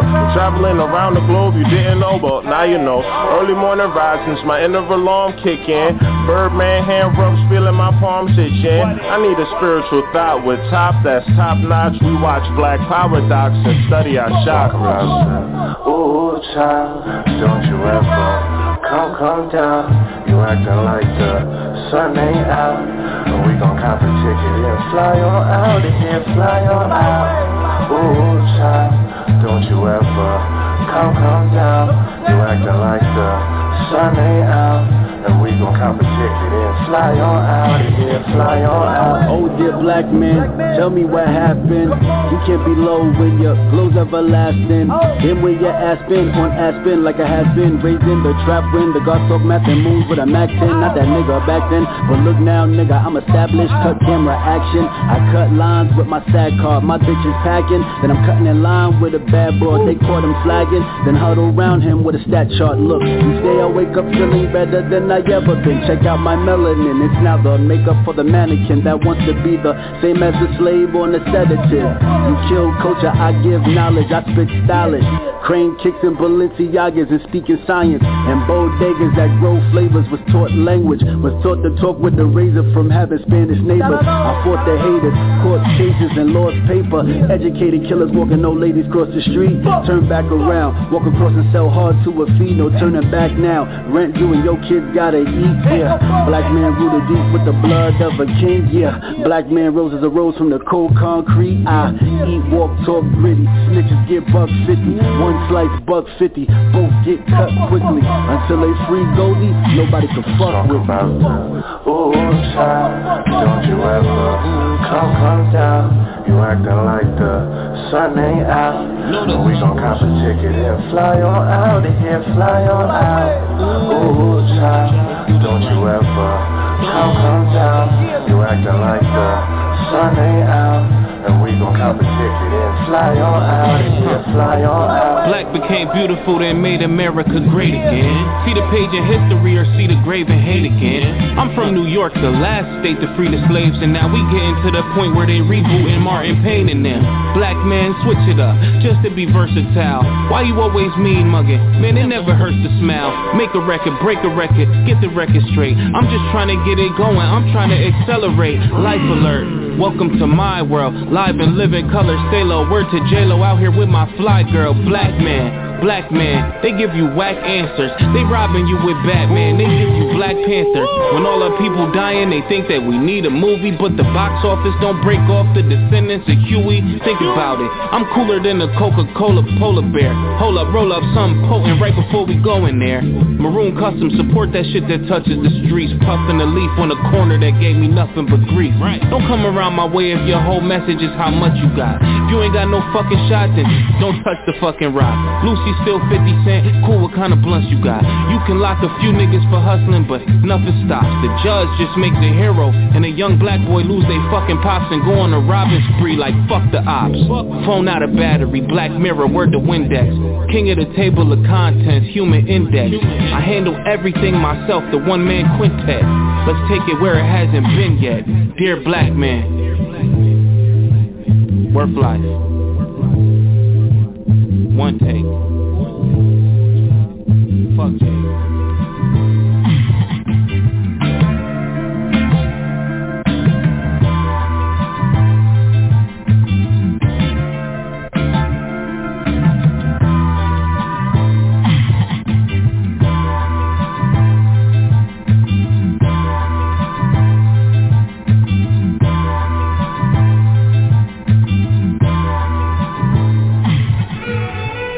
when I left this country in 1948. I left this country for one reason only, one reason. I didn't care where I went. I might have gone to Hong Kong, I might have gone to Timbuktu, ended up in Paris, on the streets of Paris.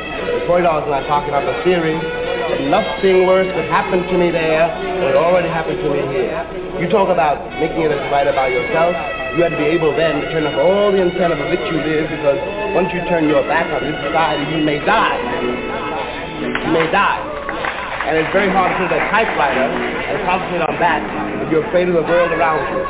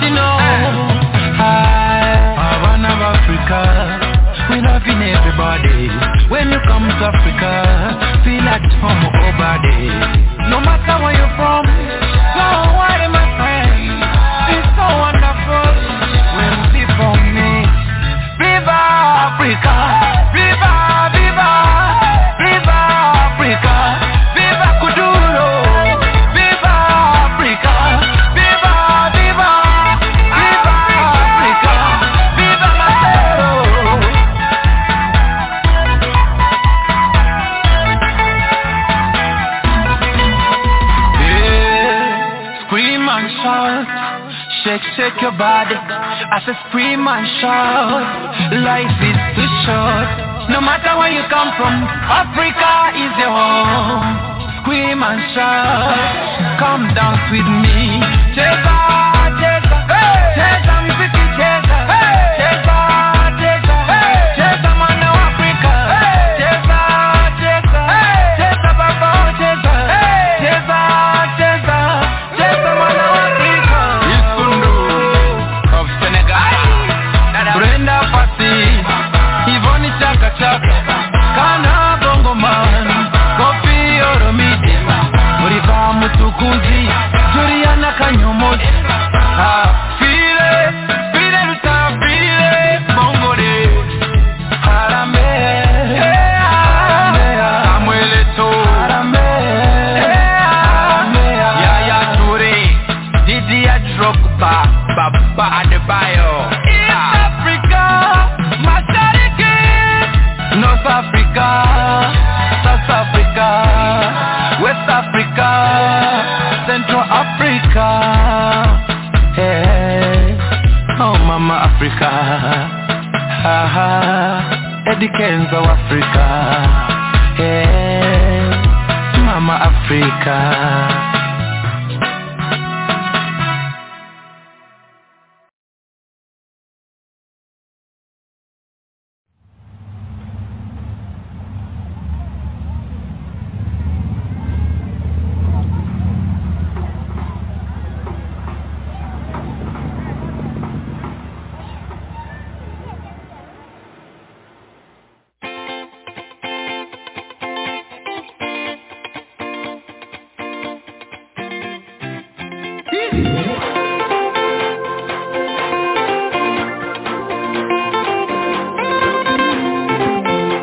lele mama.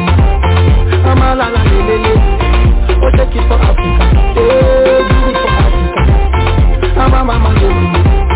Oh, lele mama. Oh, take it for Africa. Oh, you rise up and stand up for Africa. See the whole world be looking at us. Yeah, cause our land is honey. All the future money. And Tina, no, I still I need. Just Sandy Mali, they want it, yo, they need it, man, we have it, yeah. Let the world come and taste this beautiful land, they want it, oh, they need it, yeah, we have it, let the world come and taste this beautiful land now.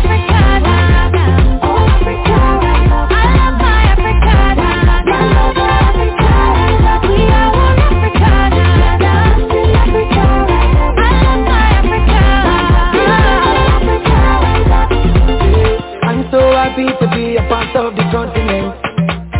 All your sisters and your brothers and your friends. Let's get together, let's hold hands and let us dance. Let's unite and give ourselves a master chance. The waka for all the team, many teams, every team, the African to the jolly. Oh yeah now. And in the sun or the rain or the street and the train, we get together. Nelson Mandela, Lupita Nyong'o, Desmond Tutu, oh Barack Obama, Kwame Nkrumah, all my freedom fighters.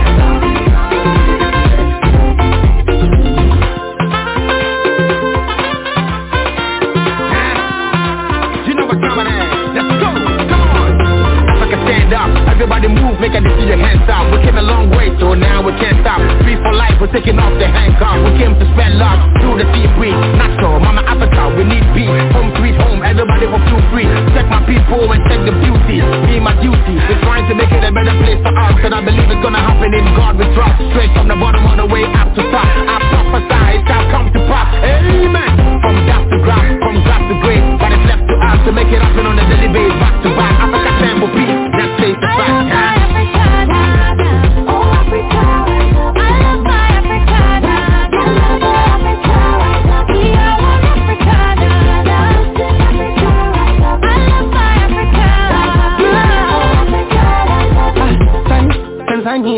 Asante Nyerere baba, tunajivunia upendo wetu na amani.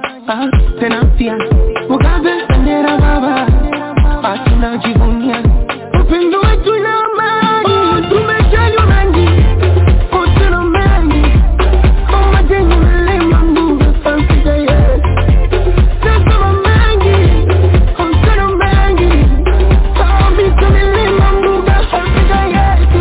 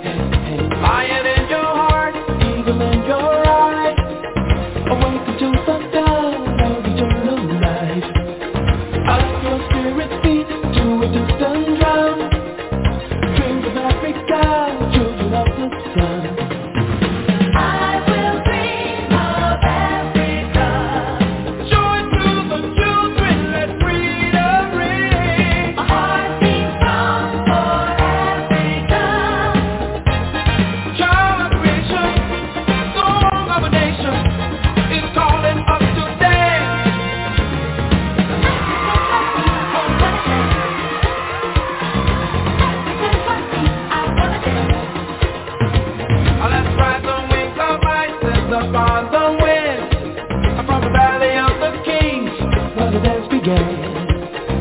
This will be your land, rest of Ebony. Start to fall the dance, look what you're gonna be.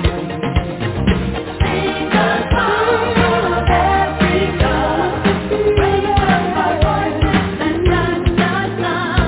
My heart beats strong for Africa. Get down the wild, hey, bring life into the sand.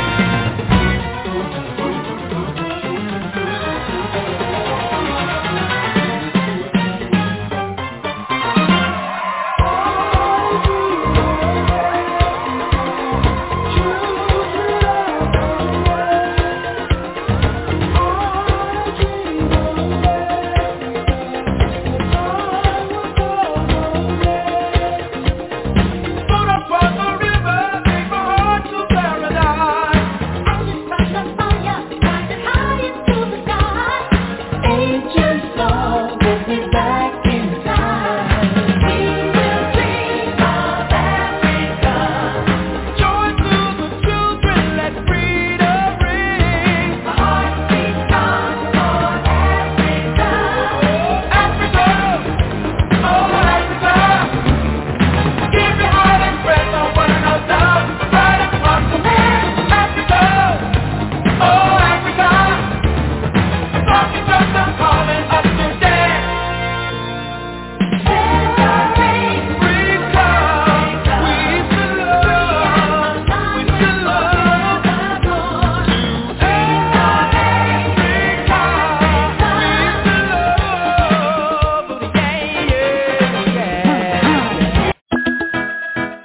I'm Jackman, straight from Uganda, Africa. I'm never leaving this land anymore. I'm living in Zambia for my mother's land. Oh Africa, I'm never leaving this land anymore. I'm living in Zambia for my mother's land.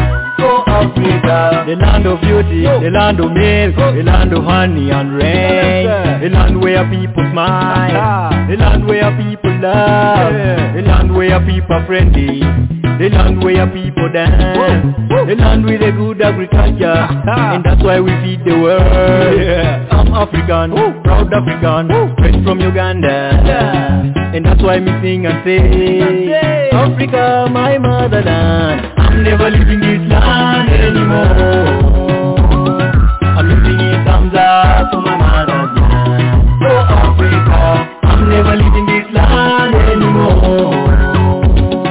I'm living in Zambia for my mother's land. Oh Africa, hugs everywhere, sweet sounds everywhere. The land is so cool, many, many tribes united as one. Together we stand, that's why we sing and say, Africa, you make me fall in love.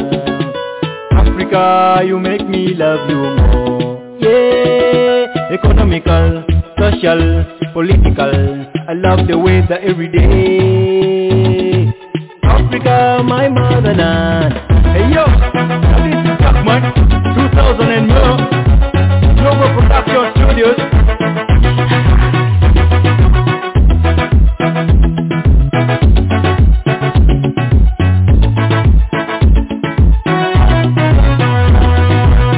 Never leaving this land anymore.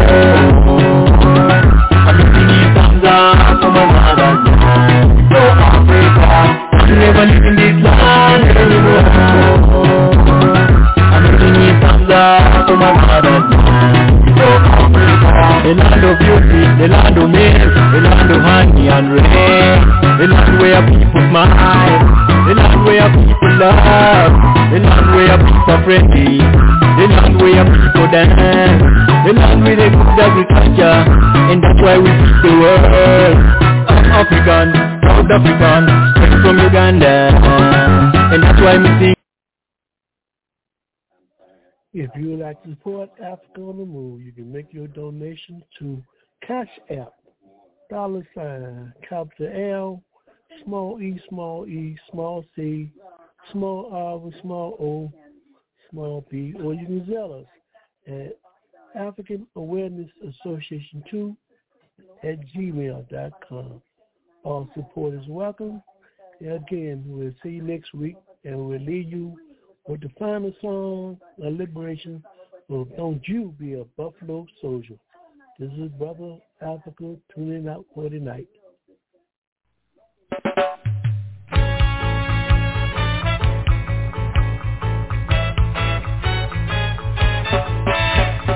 Buffalo soldier, dreaded like a rasta. It was a buffalo soldier in the heart of America, stolen from Africa, brought to America,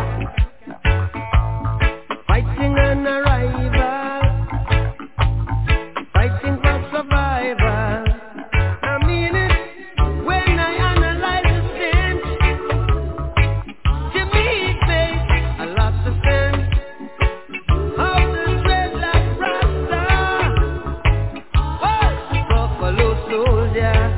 And he was taken from Africa